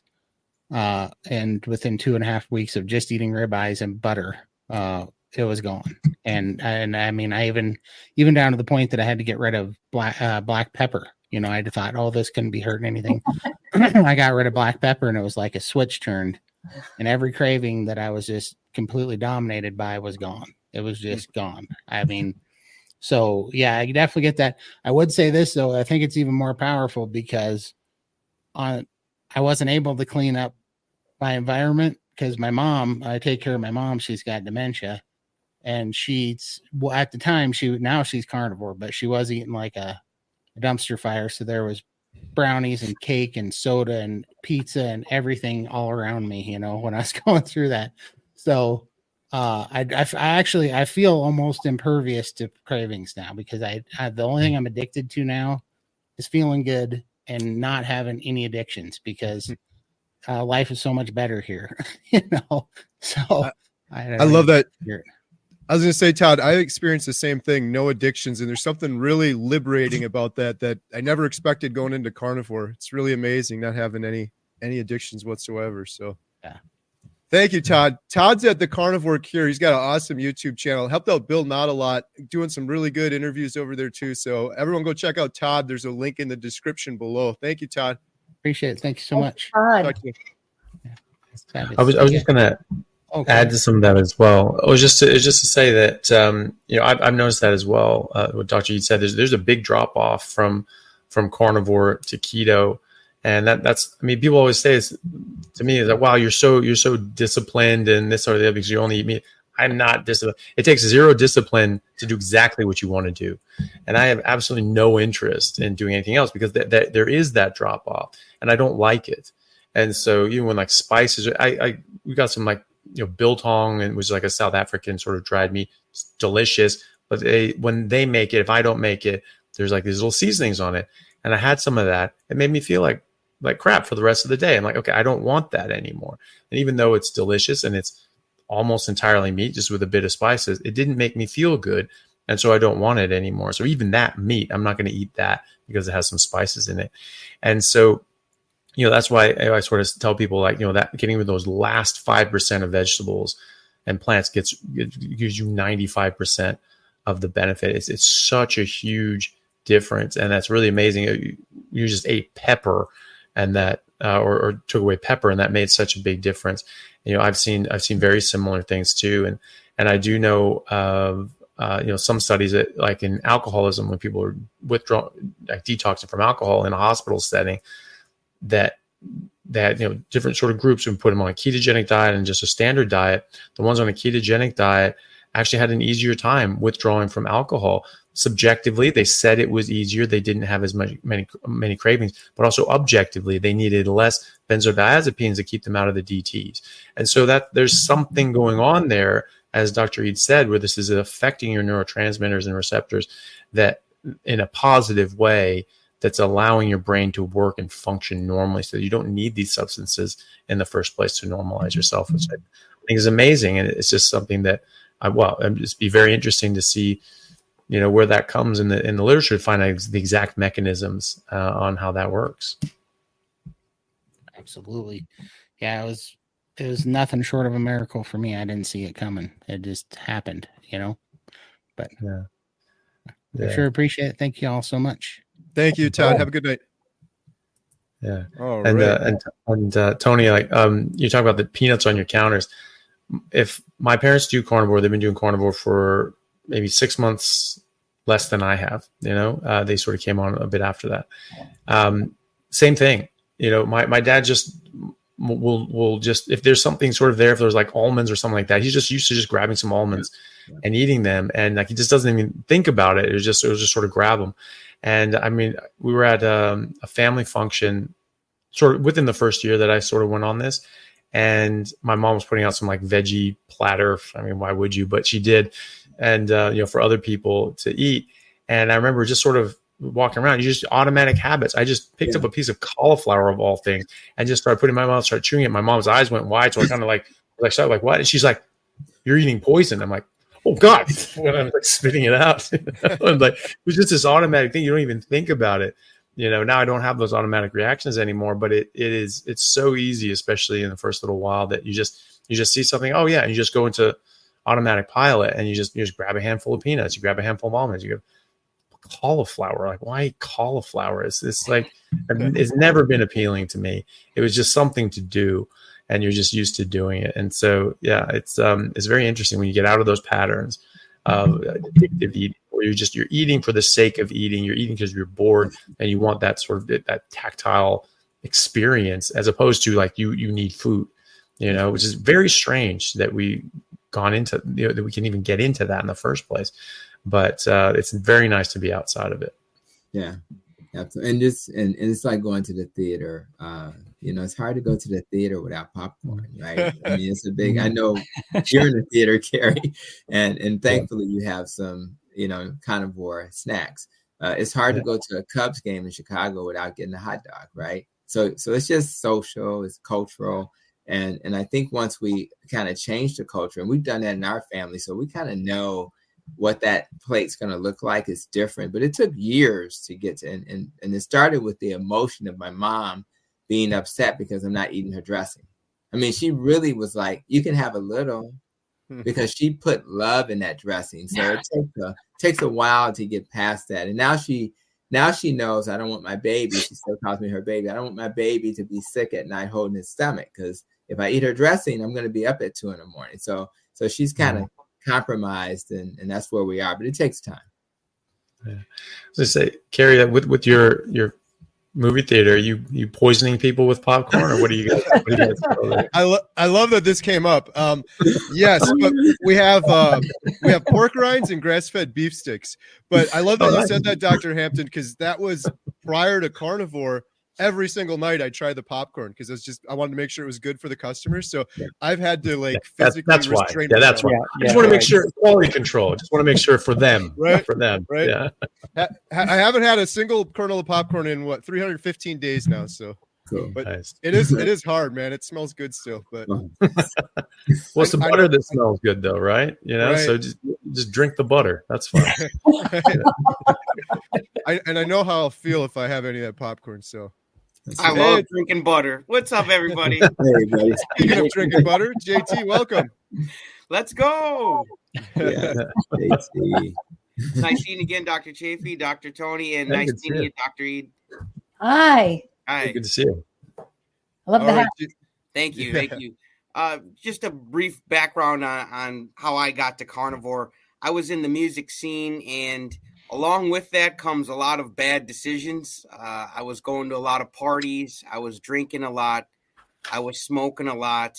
I was eating all the bad foods. And that led me to having terrible, terrible IBS. And I couldn't even perform anymore on stage without my gut just feeling horrible. And I could tell that my gut problem was leading to depression because I felt so alone, there's hundreds of people, having a good time. They're dancing to my music and it felt good, but it felt like nothing when I felt like crap and I felt alone up there and I had to quit. And I left that whole scene. I left all those old friends and it kind of got worse because I was just by myself then. And I said, I got to do something. So I quit the soda. I quit the beer. And I started losing a little weight, but I still was just terribly depressed. And my life ended up being in a tub. I was just in the tub all the time with my stomach and my back. I have 3 discs in my back. They're out of alignment from a prior accident. And so I always just had to lay in a tub to feel good. And I suppose the eating the food wasn't helping and all that, but I got to a point where I was just living in this tub and my world was so small. And I don't feel like that word depression really can describe how dark of a place that me and other people have been in. It's just a word and it never can describe how dark things can get. And luckily, though, my coach says that the worst things that happen to you in your life set you up for the best things that ever happen to you. And I'm a firm believer in that because I found carnivore and I was subscribed to Carrie's channel and I saw him start doing carnivore and he was jumping around like a 7-year-old. And I said, wow, what the heck happened to this dude? He was huffing and puffing in all his videos before and now he can't sit still. So I said, I want some of that action bad right now. And so I just cannonballed right into carnivore. And the first 7 days were kind of rough with the cravings. I wanted everything. I wanted Kit Kat bars, I wanted Pizza Hut. It was terrible. But after I got through that first week, I felt so good. And then after my first 30 days, on day 27, I stopped smoking cannabis. My sleep apnea went away. My IBS went away. My depression went away, all within the first 30 days. I was a completely brand new person by the next month. And I'm just forever grateful for hearing about the carnivore diet. So that's why I appreciate all of you on this panel right now for helping get that word out, because I know it's going to change someone else's life and they can get out of that dark cloud that some of us live in with depression and anxiety. Thank you. JT, do you think, should we tell them what we did this weekend too? Do you think we would have done that while we were depressed? No, yeah, I wouldn't have felt good enough to even make the 2-hour drive to you. I would have needed a toilet every 15 minutes, man. I'm just, Just real quick, JT and I, on Saturday, he came over and we went knocking on doors of strangers' houses, asking if we could go inside and cook them a carnivore steak dinner. And we just did a video. The video's out on the channel. So it was entertaining, right, JT? Yeah, it's our second family that we found that they're crazy enough like us that they let us into their house. We cook them a steak dinner and we get to make a connection and meet these people. And put them on to how we're feeling, because when you feel so good like this, I feel like you want other people to have the same thing. And that's important to me to share that. It sounds like the beginning of like a true crimes episode or something like that. These people would like get in their house and say they'd cook them a nice dinner. When they got in, they tied them up and killed them. Yep. We did a live stream just before Dr. Chaffee, and I said at the end of the live stream, if you don't hear from us in like 3 or 4 hours, send someone looking for us. Yeah, so maybe check the jail. If we're going around Very getting sweet arrested family, for suspicious behavior. They were great people, and it's so worth it because Azael, the guy we met, he wasn't feeling good, and he started kind of like me. He started cutting out the alcohol and the soda, but he's not feeling good. I was like, that's because we're still eating the junk, brother. Like, you can cut out alcohol, you can cut out soda. Carrie here for the Carnivore Diet Movie, and thank you so much for watching our YouTube videos and listening to our podcast. It's because of you and your support that we're able to do this carnivore diet documentary. We're making great progress, and I'm not going to stop until we reach millions of people. But we still need to raise more funds in order to film this properly to the level needed to get it on one of these big streaming services. So we're asking for your help. If you would, please visit www.carnivoredietmovie.com. And once you're there, you can sign up for free to our email newsletter. And once a week, we'll be sending out updates behind the scenes. We'll tell you about new meetups. We'll give you special invites and things like that. Completely free. Sign up there. The other thing you can do at the website is purchase our little portable travel size Redmond salt shaker with a keychain holder. People have been loving these. We offered them on our 24-hour live stream. You can purchase these right on the website, and every proceed, every penny that we get from profit goes right towards the Carnivore Diet documentary. And the other thing we have there are the water bottles and the cutting boards. They're completely customizable, and you can engrave them. Every penny from those goes to support the Carnivore Diet documentary. You can also link on over to the GoFundMe. That's where we'll get the most bang for your buck is there. So please visit www.carnivoredietmovie.com. Thank you. But if you're still eating the junk, you're just setting yourself up for failure, in my opinion. So we have to, and carnivore totally helped me change my paradigm. You were talking about grabbing the pecans and stuff. Like I don't have those types of cravings anymore for any junk, and it's so liberating. And it's a paradigm shift that needs to be made. And without changing your paradigm, you're just going to keep having those same routine actions that you always have, eating to eat and sabotaging yourself with how you feel. Absolutely. All right, JT, do you have any questions for the panel? Absolutely. Before I ask my question, I have to put on the proper hat. Oh, no. This is my dad's hat, Dr. Tony. I put it on for you, buddy. I appreciate you, man. My question I had, it's important to me because I feel like my gut health led to my depression. And so I just wanted to ask, how does gut health relate to mental health? And how can nutrition impact that relationship? Because it's so important to me. I feel like that's what led me down that road. So if you guys could talk about that, that'd be awesome.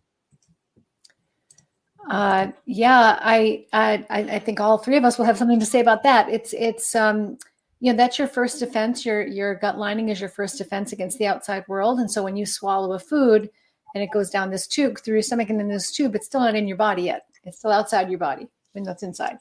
So, and then the cells that line your intestines and the microbiome too helps with this. They break down the food and then they decide what's going to get in, what should stay out, what needs to just keep traveling along towards the exit, right? So that's your first barrier, and it also the membranes and everything's got to be nice and healthy for this to work properly. If your gut isn't healthy, especially the lining of your gut isn't healthy, then the wrong things are going to get through. And so you're going to absorb things that you shouldn't be absorbing, and you might not be able to extract everything from food that you need. So you might not be getting in everything you need, and you might be getting too many things that you don't need, crossing that is basically your defenses are breaking down. So then everything can just kind of wander in willy-nilly into your bloodstream, and the blood flows through the brain, and as these potentially risky molecules that aren't supposed to be getting into your bloodstream, they're circulating through your brain, they can damage the blood-brain barrier, which is supposed to protect the inside of your brain from anything potentially risky that's in your bloodstream. So anything that can break down your gut lining can also break down the lining of the blood-brain barrier. So just everything kind of becomes, you don't have your natural protections in place. And then, the other thing is that, and this is, I think, less well understood, and it's not really the focus of my work, but the microbiome too plays a role in breaking down your food and deciding, it's a part of that barrier. And if you're not eating properly, parts of the microbiome, the wrong parts can die off, and you can get this imbalance in your gut bacteria that could also be playing a role, in how you feel. And everything is communicating with everything else. So the microbiome and every part of your body is communicating with the brain, with chemical signals, and directly through the nervous system, through this giant nerve, the vagus nerve that connects your brain to your gut, and through hormonal signals and neurotransmitters. So everything is sending a signal to your brain saying something isn't right here. And if you get inflammation down here and all kinds of things down here, you will also have it in the brain as well. So everything's so connected that it's difficult for the brain to be healthy if some other part of your body isn't. So a lot of people who have gut issues also have brain issues. There's a really strong, these often go hand in hand, and it kind of makes sense that they would. And I think there's still a lot to learn about this, but so many of my patients will say, well, my depression began after a course of antibiotics, or my anxiety began, after I had that gut surgery or whatever it was. That the gut seems to go first for a lot of people, but that's probably not enough of an answer.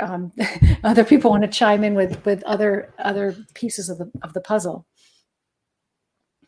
I'll just add, having the same gut problem that you had and Carrie had, we all are kind of brothers from another mother, and it was not very fun at all. Always, you kind of joked about taking that trip, but honestly, when I took trips anywhere, I had to think about the bathrooms. That was like what you had to do. If I was speaking somewhere, I had to think about the bathroom. So it was very frustrating. So I've always been intrigued by this question as well. And when I was doing my vegetarian years for about 8 years or so, I was really trained that those short chain fatty acids, which are basically, your microbiome actually, produce fermentation products from fiber that'll then help protect your gastrointestinal tract in theory, although we know fiber can irritate your gastrointestinal tract. Yeah, but if you think about something like beta hydroxybutyrate, which is one of the ketones, if you're in a ketotic state, you're likely to have an abundance of that. So it kind of helps to explain why the microbiome, which may be completely different for a person who's plant-based versus a person who's more carnivore, but it doesn't matter because that carnivore is getting all of this short chain fatty acid, which is protecting the lining of the intestine anyway. So because I always was intrigued by why is my belly so much happier with the ribeye and the ground beef and things like that. And I think part of the explanation is that you're getting short chain fatty acids, not from fiber and fermentation, but you're getting it from your diet. So if you can get it that way, let's cut out the middleman and just put it in the gut that way. And I think so again, we're still learning, we're still growing. There's not a ton of research that we can lean on in the microbiome space because some of that research is not in the test tube, it's not done on humans. But for me and what I've seen in my research, when I was asking the same question, that's what I kind of came to the logical conclusion is that we get our short chain fatty acids from a different source than the person who's eating fiber. And if I eat fiber, thank God we're virtual, right? Because there will be a problem in that. That's my thoughts on that topic. Appreciate it.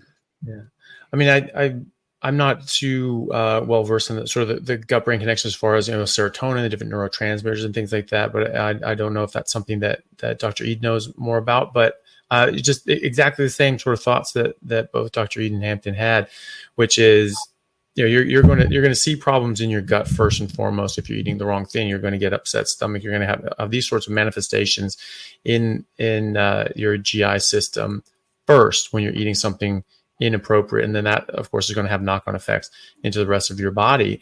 And so if you're eating the wrong thing and that's damaging your gut, that's going to get chemicals into your body that's going to damage the rest of your body. You're not going to be getting specific nutrients that you have to have for your brain and your body.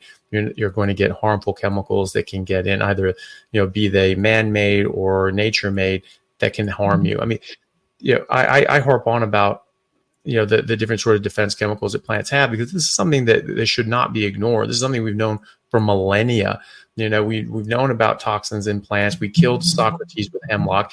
We've had different sorts of poisons from plants. We knew these things were toxic, and we had different ways of reducing the toxic load in the food that we ate, by fermentation, by cooking, by different sorts of processes like nixtamalization for corn. All these different sorts of things that we did, and we've just completely thrown by the wayside because all plants are good. Everything's perfect if it's a plant. Of course, that's wrong. And so we need to be aware of that.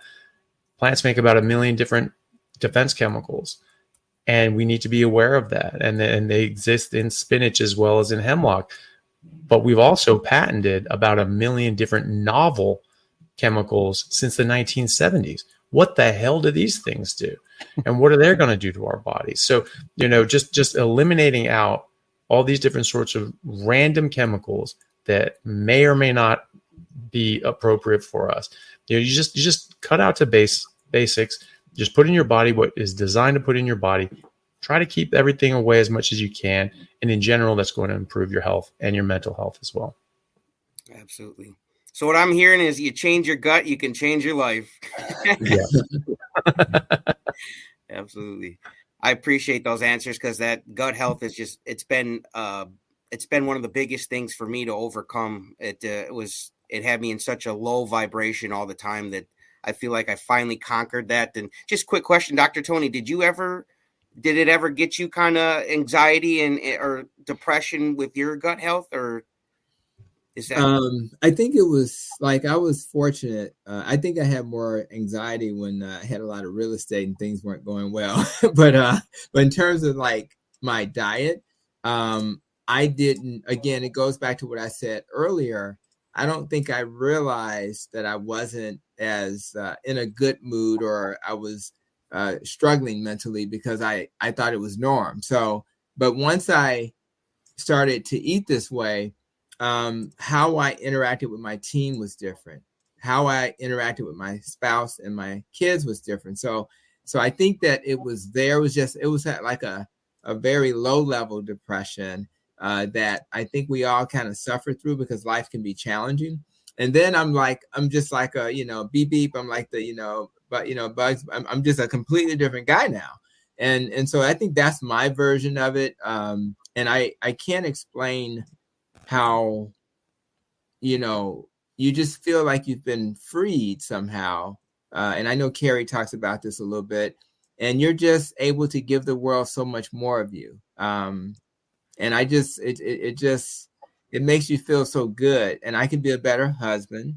I can be a better father. I can be a better, director and leader in my health system, better doctor. And when patients see me, if I'm not that person, they notice immediately, because they've become accustomed to this energetic doctor who's delivering and giving all this information, talking about nutrition and all the other things we need to talk about. And I want to continue to deliver that, not only to for their benefit, but for my benefit, so that I can actually continue to do this work and don't feel like it's a burden.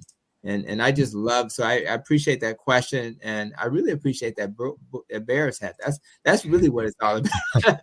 Well, I suppose now you're feeling better. You can handle a bad season from the Bears. You're not going to get as mad. Yeah, that's pretty much what to expect, but we're going to hang in there. No, I love giving you crap. And I appreciate the whole panel and you guys taking time to hear my story and answer my questions. I really appreciate you guys. And, Before you go, JT, I've got a question for Dr. Eid.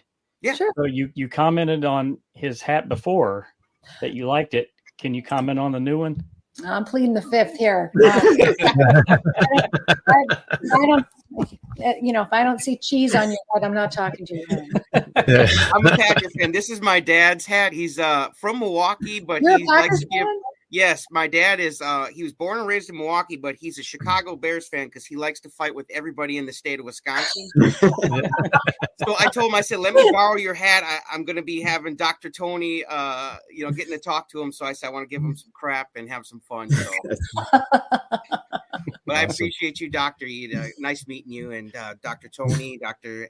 Chaffee, appreciate you guys. Adam. Thanks. Thank you, JT. Shout out, JT. There's a link in the description below to JT's channel. Poco Moonshine Family is doing a lot of good interviews with other carnivores. See you, buddy. Let's go. See you. Bye. Awesome. We have one more guest. Jeff DeProsperous. How's it going, sir? Yeah. Very good. Can you guys hear me? Yeah. Yep. Looking good. Sounding good. How you doing? Awesome. Thanks. I'm doing all right. A little bit of a panic. I had a little bit of technical difficulties, and I had a busy day. But I'm here, and I've listened to this entire event on and off with my technical difficulties the entire time. So I just want to say hi to Dr. Eid. It's a pleasure meeting you. Likewise. I haven't ventured into your book yet, but it's on my read list now. So thank you for having me on. I want to say hi to Dr. Hampton and Dr. Chaffee. You're like my two favorite YouTube doctors. So I'm really privileged to be on with you guys. And once again, and Adam and Carrie, you guys are my YouTube best friends. You guys know that. So thank you. Thank you for having me. Oh, nice. Absolutely. Yeah. Thank you for coming, Jeff. We're looking forward to hearing your story. All right. Definitely. Is it my turn now? Yeah, absolutely. I just want to say hi to my subscribers too, because I was trying to get this stream from my channel, and I don't really care as long as it's being streamed from somebody's channel, right? And it was on everybody's channel because we just got to get the message out. But just apologize, and I told them in a panic, just tune into Carrie or Adam's channel to catch this, and we're smooth sailing now. So I just want to say hi to my subscribers. I'm going to introduce myself a different way. I know Dr. Anthony Chaffee knows and Tony Hampton knows I have a new mantra. So I introduce myself a little bit different, Carrie and Adam, but to Dr. Eid. And I'm not going to do it like the way I normally do it, Carrie. I'm going to introduce myself as a human being. My name is Jeff DeProsperous, and I am a father of two sons. Peter and Dante, they're teenagers, 15 and 13. And I have a beautiful wife that I've been married to for 24 years. We've been together for 24 years. We've been married for 17 years. I have a mother. I have a sister. My father just passed away like 4 months ago. I am really tight with family. I love my family. I've been a high school phys ed teacher for 21 years. I am a former varsity soccer player. So I really relate to Dr. Anthony Chaffee because he's a big time athlete, and I always wanted to be a professional athlete. I played university soccer for 2 Canadian universities. In my graduate year as a teacher at one of the universities, we won a national championship. Best team in Canada, and I was very privileged to be on that team, and I was rewarded an academic All-Canadian playing on that team. I'm very passionate about, I have a kinesiology degree, 4-year kinesiology and physical education degree. So I'm very passionate about health and fitness and well-being, and I always have been. Like I said, I've been a phys ed teacher for 21 years. And in terms of me venturing onto the carnivore diet, that happened about 22 months ago. I was diagnosed with a disease that many people classify as a genetic mutation. But I've heard you guys talking about metabolic diseases, and that's exactly what I believe my disease is, a metabolic disease. So I've been approaching it that way through the helps of many friends of mine. In particular, a shout out to my very close friend, Dwight Garlow. I call him Medicine Man. He lives very close to me in my hometown. He's a friend. He's a coaching colleague. And through the helps of Carrie, especially Carrie, I've been able to connect to the YouTube world. And I'm very, very blessed to be connected to the YouTube world. And all these doctors that I've been following for the past 22 months while I've been a carnivore, such as Dr. Anthony Chaffee, Carrie introduced me to Tony Hampton, Sean Baker, a whole bunch more, Ken DeBerry, even Dr. Paul Saladino, even though he drives me a little bit nuts when he eats fruit. So I always shout out to him. But Carrie, I'm very blessed to have met him, and even Adam, and they've made me part of their documentary that I think we're all really excited for coming out, Healing Humanity. And so I've been a carnivore for about 22 months because I have stage 4 colon cancer that has fully metastasized to the liver. The diagnosis was kind of shocking about 24 months ago in April of 2022. I was deemed inoperable, incurable, terminally ill, palliative, given months to live without treatment. With treatment, I think Sean Baker reminds me all the time that if you Google it, it's 9 to 12 months with good treatment. But here I am 22 months later. And in terms of mindset, that plays a huge role in my treatment today, part of my regimen. And I did struggle with a little bit of depression, anxiety, and sleep apnea right before I diagnosed myself. But there's also things here in Southern Ontario, Canada, where I'm from, that have affected me probably for the past 15 to 20 years. Everybody knows of SAD, seasonal affectionate disorder.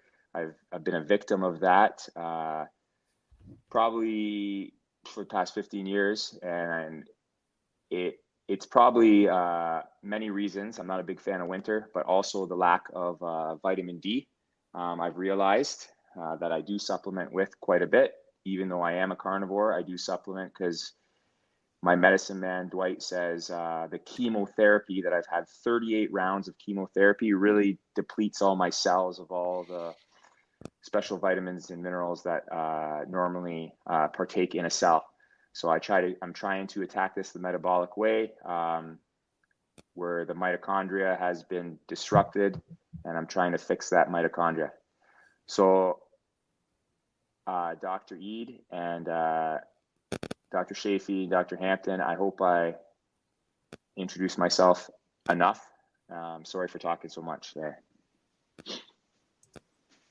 Well, that's an amazing story, man. Every time I hear it, it's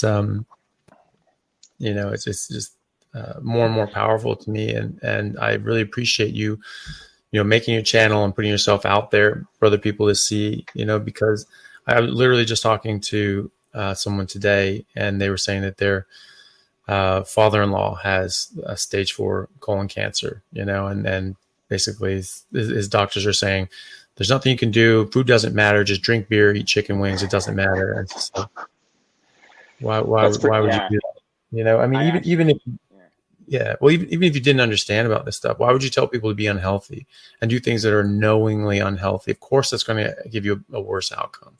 Of course, it's going to make your body less able to fight this thing off and to weather the chemo and radiation. So it's pretty appalling when you hear that. And so I really appreciate you coming out and telling your story so that people can look at that and go, hey, there is something I can do. They don't have this defeatist mentality from their doctors sometimes that probably has their best interests at heart, saying that, look, this is a really bad situation. Just enjoy your life. Have beer, have it. But people aren't asking, hey, does food matter? Because I really want to go and party, and that's what I want to do. That's not what they're asking. They're saying, does food matter? Can it affect my outcome? Can I help this get better?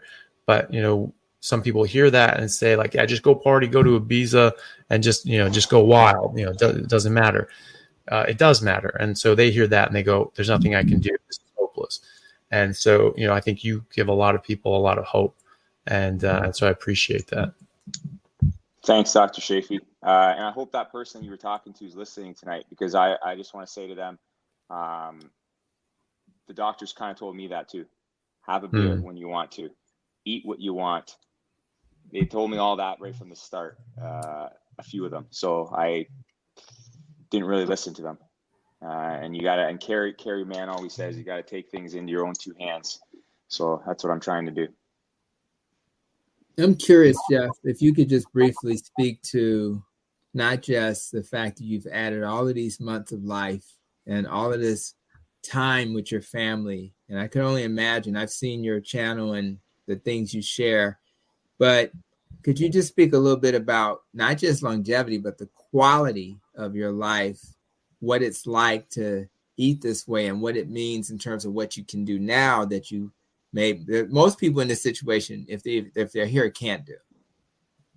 Yes, that's a very good question, Dr. Hampton. And I the word longevity, I actually was going to bring it onto Dr. Chaffee's podcast tomorrow morning. It's morning for me. I think it's going to be night for you, Dr. Chaffee. So I'm going to go to bed thinking about you, and I'm going to wake up thinking about you, and then we're going to be on. So the longevity thing, because I look at, and when you ask that, Dr. Hampton, I look at, like, not only, when I ventured into the carnivore diet for the purpose of healing me in terms of my disease, I started to really understand the benefits of living a life with longevity and purpose and meaning. So, and I started, even when I listen to people like Sean Baker or Anthony Chaffee, and they have they talk about their workout regimens or their and why they're doing it. From a scientific point of view, it makes a lot of sense, and why all the regimens that I'm doing, it's helped me. And this is going to sound really weird, but even though I do have stage 4 cancer and I'm terminally ill, I've said this before, I'm in the best shape of my life right now. And I feel like I'm a varsity soccer player. I was talking to someone last night that's playing like in adult league soccer, and I'm like, I'm trying to get in, and I don't think people are inviting me because I think they're like, oh, Jeff's dying of cancer. I don't know if I'm ready to play. Like, as long as my port on my chest doesn't get, even if it does get out of bed, they can fix it. You know what I mean? I want to get on the pitch. I'm looking forward to it. I've been coaching a lot, volunteering. I'm still loving it. I would love to go back to being a phys ed teacher. That's my passion. But I'm blessed right now with the life I'm living with my family, especially my 2 sons. I'm very, very blessed that I'm in their life. Like today, Peter came with me, and by the way, this morning, I had hyperbaric oxygen treatment out of town, actually close to Toronto, Canada. So it's about an hour away. So Peter wrote his last exam. He's in grade 10. He hung out with Dad today, and we went for hyperbaric chamber treatment. Then we went out for a carnivore lunch, and then we did a few things. We're kind of we're sneakerheads, so we went and looked at a few shoe shopping at the mall, and then we booted home. I was able to drive Peter to then soccer practice tonight, and that's where I was kind of communicating with Carrie and Adam, and I made it home on time to be on this channel. So in terms of that's my longevity, like that's my life, that's what I'm doing day to day, and I'm not stopping. And the carnivore diet has allowed my mind to be very clear and focused and scheduled and regimented and disciplined. And then in essence from that, and I think maybe Dr. Eid could probably expand on this, because my mind is now so strong and I'm basing it a lot on the carnivore diet, my body's starting to respond to it too. And my energy level's steady. I think I'm in and out of therapeutic ketosis and just normal ketosis. I'm not carb dependent at all, because I avoid that a lot, as much as possible. What really strikes me is your ability to be in the moment right now, enjoying your life in this. Carrie here for the Carnivore Diet Movie, and thank you so much for watching our YouTube videos and listening to our podcast. It's because of you and your support that we're able to do this carnivore diet documentary. We're making great progress, and I'm not going to stop until we reach millions of people. But we still need to raise more funds in order to film this properly to the level needed to get it on one of these big streaming services. So we're asking for your help. If you would, please visit www.carnivoredietmovie.com. And once you're there, you can sign up for free to our email newsletter. And once a week, we'll be sending out updates behind the scenes. We'll tell you about new meetups. We'll give you special invites and things like that. Completely free. Sign up there. The other thing you can do at the website is purchase our little portable travel size Redmond salt shaker with a keychain holder. People have been loving these. We offered them on our 24-hour live stream. You can purchase these right on the website, and every proceed, every penny that we get from profit goes right towards the Carnivore Diet documentary. And the other thing we have there are the water bottles and the cutting boards. They're completely customizable, and you can engrave them. Every penny from those goes to support the Carnivore Diet documentary. You can also link on over to the GoFundMe. That's where we'll get the most bang for your buck, is there. So please visit www.carnivoredietmovie.com. Thank you. This moment, I mean, for all we know, you could live longer than I do. I just don't have. Nobody's telling me how much longer I might live, just because you know what I mean? It's you've decided to live now and to live your best life in the healthiest way possible, to be with your family and, to give them the best of you and to give yourself the best of you, regardless of, what other information might be coming in from doctors and whatever other treatments you may be requiring. I think it's just really a huge testament to your character. There are so many people who, if they were faced with a diagnosis like this, would just give up. And how, what you've done is you've turned your life into this beautiful. I mean, I just am really, really moved by your story, because it really does say something about who you are. Because there are so many people who would just take that diagnosis and give up. And how does that help anybody? How does that help your family? All of us want to be our best selves, regardless of our health status or how old we are or what diagnosis we may be living with. I mean, I think it's just amazing. And you can hear the wellness in your voice. That's the thing. I mean, most people who have a serious diagnosis, a medical diagnosis, you don't hear that joy, that just love of life and love of your family in your voice like this. It's just, you can feel it. And so you're doing something right that clearly, from looking at all these comments here in the thread, is really moving to people. And it's really, you're giving of yourself to others, everything you have. And, I think that's going to be healing as well. I think it's really therapeutic, not just for everybody else, but for you too. Thanks, Dr. Ida. Just listening to you, I tried to hold back there because you got me a little bit teary-eyed, and Carrie's seen it before, but I held back and you made me smile.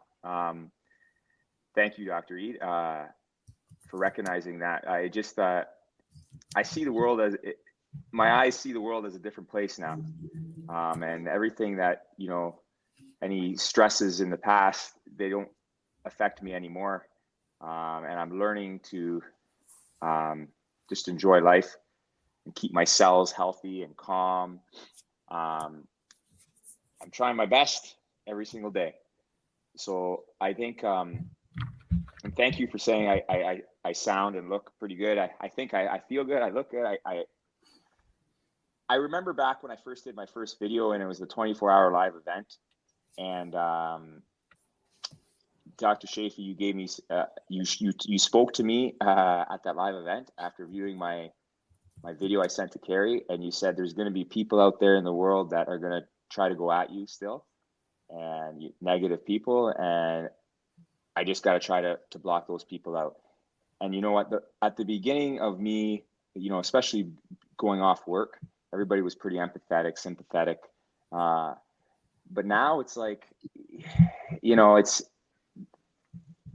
we live in a horrible place sometimes where people, like human beings, it's human nature to judge. And, you know, I there's even people I hear, and I try not to keep it in my head too long. There's even people at my school that think I'm faking cancer because I've been told this, because I look so healthy, and I'm going on vacation with my family, and I'm doing push-ups, and I'm exercising, and I'm doing this. And this is the kind of thing that, when we're here to talk about, you know, depression, anxiety, and mindset, I remember what Chaffee said, and I forget about those people, and I don't care about those people, and I avoid those people, right? Because I don't need those people in my life right now. And they want me, those people, I don't know if they want this, but I feel like they think I should be weak. I should have no hair. I should be withering away, losing weight, not being able to get out of bed. I think that's the stigma they put on someone that has the disease I have. So, you know, Dr. Chaffee, I'll never forget that advice you gave me from the beginning. There's been the odd person on YouTube, my subscribers wanted, but Carrie said those people are probably like AIs. They're not even real people making comments, but mostly everybody has been. Not only am I helping a lot of people, I'm receiving tons of emails. Carrie knows it, like emails a day, messages a day, that I'm helping people with stage 4 cancer. Which that's why I made my YouTube channel, and but it's good for me. Then they give me comments about, you know, how inspirational I am and everything, and it's good for my mindset. So I try to surround my world with all those types of people to keep it going. And Dr. Reed, I sorry, Carrie, is it question time now? Yeah. I think I drive Carrie nuts because I take over his job. No, you're doing good. Go for it. Like Dr. Reed, I've been trying to really work on mindset, and JT was just on, and I think he speaks of a coach all the time. So I try to bring these coaches in my life. And I've been listening to Bob Proctor lately, and that happens to be JT's coach, and he was all very excited about that. And that was just by fluke.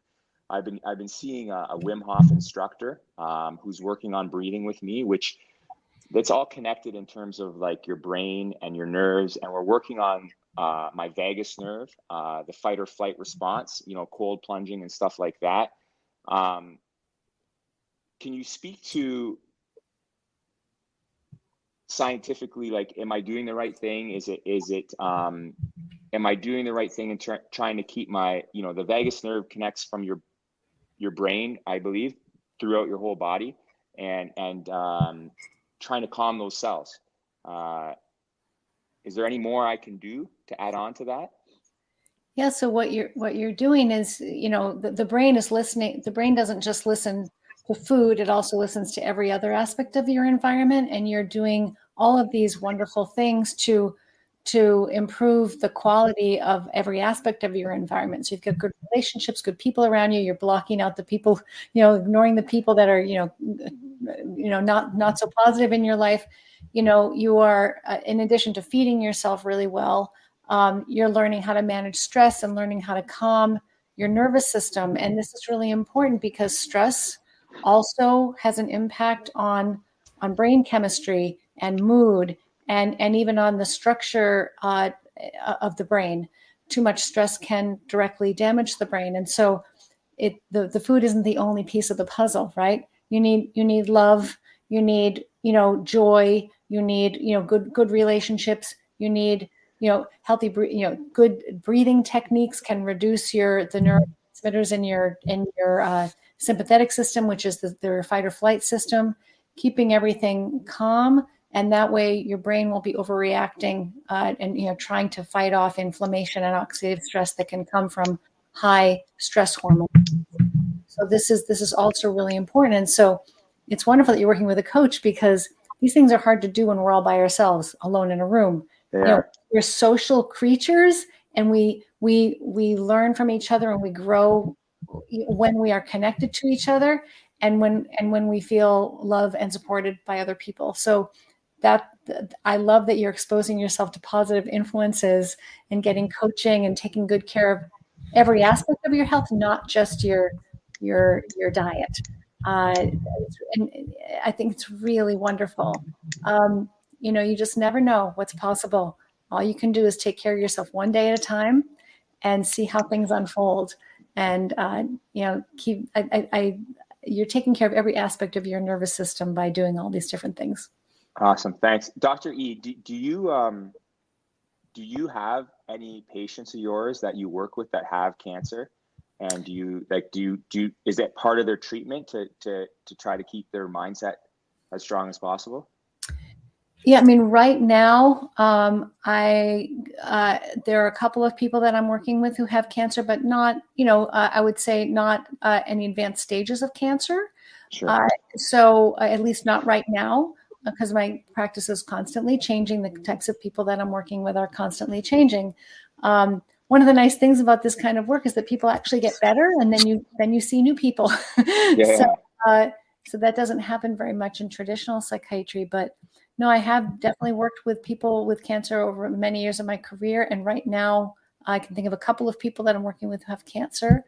And I think that, this is the thing, that the whole body, not just thinking about the mind, but thinking about the whole body, the same principles apply in treating somebody who is living with cancer, people who are living without cancer. And think how many people may be living with cancer who don't know it. So you have this information, but there are a lot of people in the world who may have cancer and not know it, or may have some other kind of a serious illness and not be aware of it.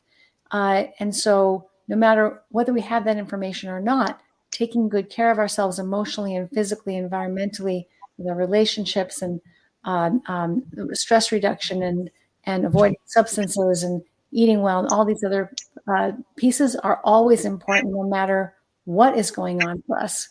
So none of those other things we should take care of ourselves no matter what. I think that the people that I'm working with who have cancer are people who are, of course, they're coming to me because they want a different way forward. So these are not your average people. These are people who are looking for a different way to live with the illnesses that they have been diagnosed with, and hoping that they're going to improve as well. Yeah, that's awesome. I overheard you earlier when I was in and out of this event talk about your secret weapon being carnivore when you have to get to it, the carnivore diet, which is super awesome. I love to hear that because I with the carnivore diet, I've been watching lots of videos about like how it's great for kids with autism, with kids with mental illnesses and stuff like that. And obviously great for me. Above and beyond the carnivore diet, you as a psychiatrist, do you ever prescribe any pills to help the mind that in terms would benefit the body in terms of trickling down to what I'm doing with, like, is there anything that I should know of that may benefit on top of the carnivore diet? Natural pills, like I am a little bit, part of my regimen is, and I do live in Canada, so it's legal over here. Cannabis, THC, mostly CBD to get me into a deep sleep because my friend Dr. Dwight, he tells me I need to make sure I'm resting and I'm sleeping well in terms of really trying to heal that mitochondria, right? So mostly CBD. I have ventured in a little bit to THC if I really need to get to sleep. Do you ever, I don't know, like you're in the States, is that brought up a lot? I know Canada is a little more liberal, I guess, in that sense. Well, a lot of these, cannabis products are legal in many states here, and I know that they are in Massachusetts. It's been for a number of years now. So when I worked on college campuses is when it started to become legal to use medicinal Carrie here for the Carnivore Diet Movie, and thank you so much for watching our YouTube videos and listening to our podcasts. It's because of you and your support that we're able to do this carnivore diet documentary. We're making great progress, and I'm not going to stop until we reach millions of people. But we still need to raise more funds in order to film this properly to the level needed to get it on one of these big streaming services. So we're asking for your help. If you would, please visit www.carnivoredietmovie.com. And once you're there, you can sign up for free to our email newsletter. And once a week, we'll be sending out updates behind the scenes. We'll tell you about new meetups. We'll give you special invites and things like that. Completely free. Sign up there. The other thing you can do at the website is purchase our little portable travel size Redmond salt shaker with a keychain holder. People have been loving these. We offered them on our 24-hour live stream. You can purchase these right on the website, and every proceed, every penny that we get from profit goes right towards the Carnivore Diet documentary. And the other thing we have there are the water bottles and the cutting boards. They're completely customizable, and you can engrave them. Every penny from those goes to support the Carnivore Diet documentary. You can also link on over to the GoFundMe. That's where we'll get the most bang for your buck is there. So please visit www.carnivoredietmovie.com. Thank you.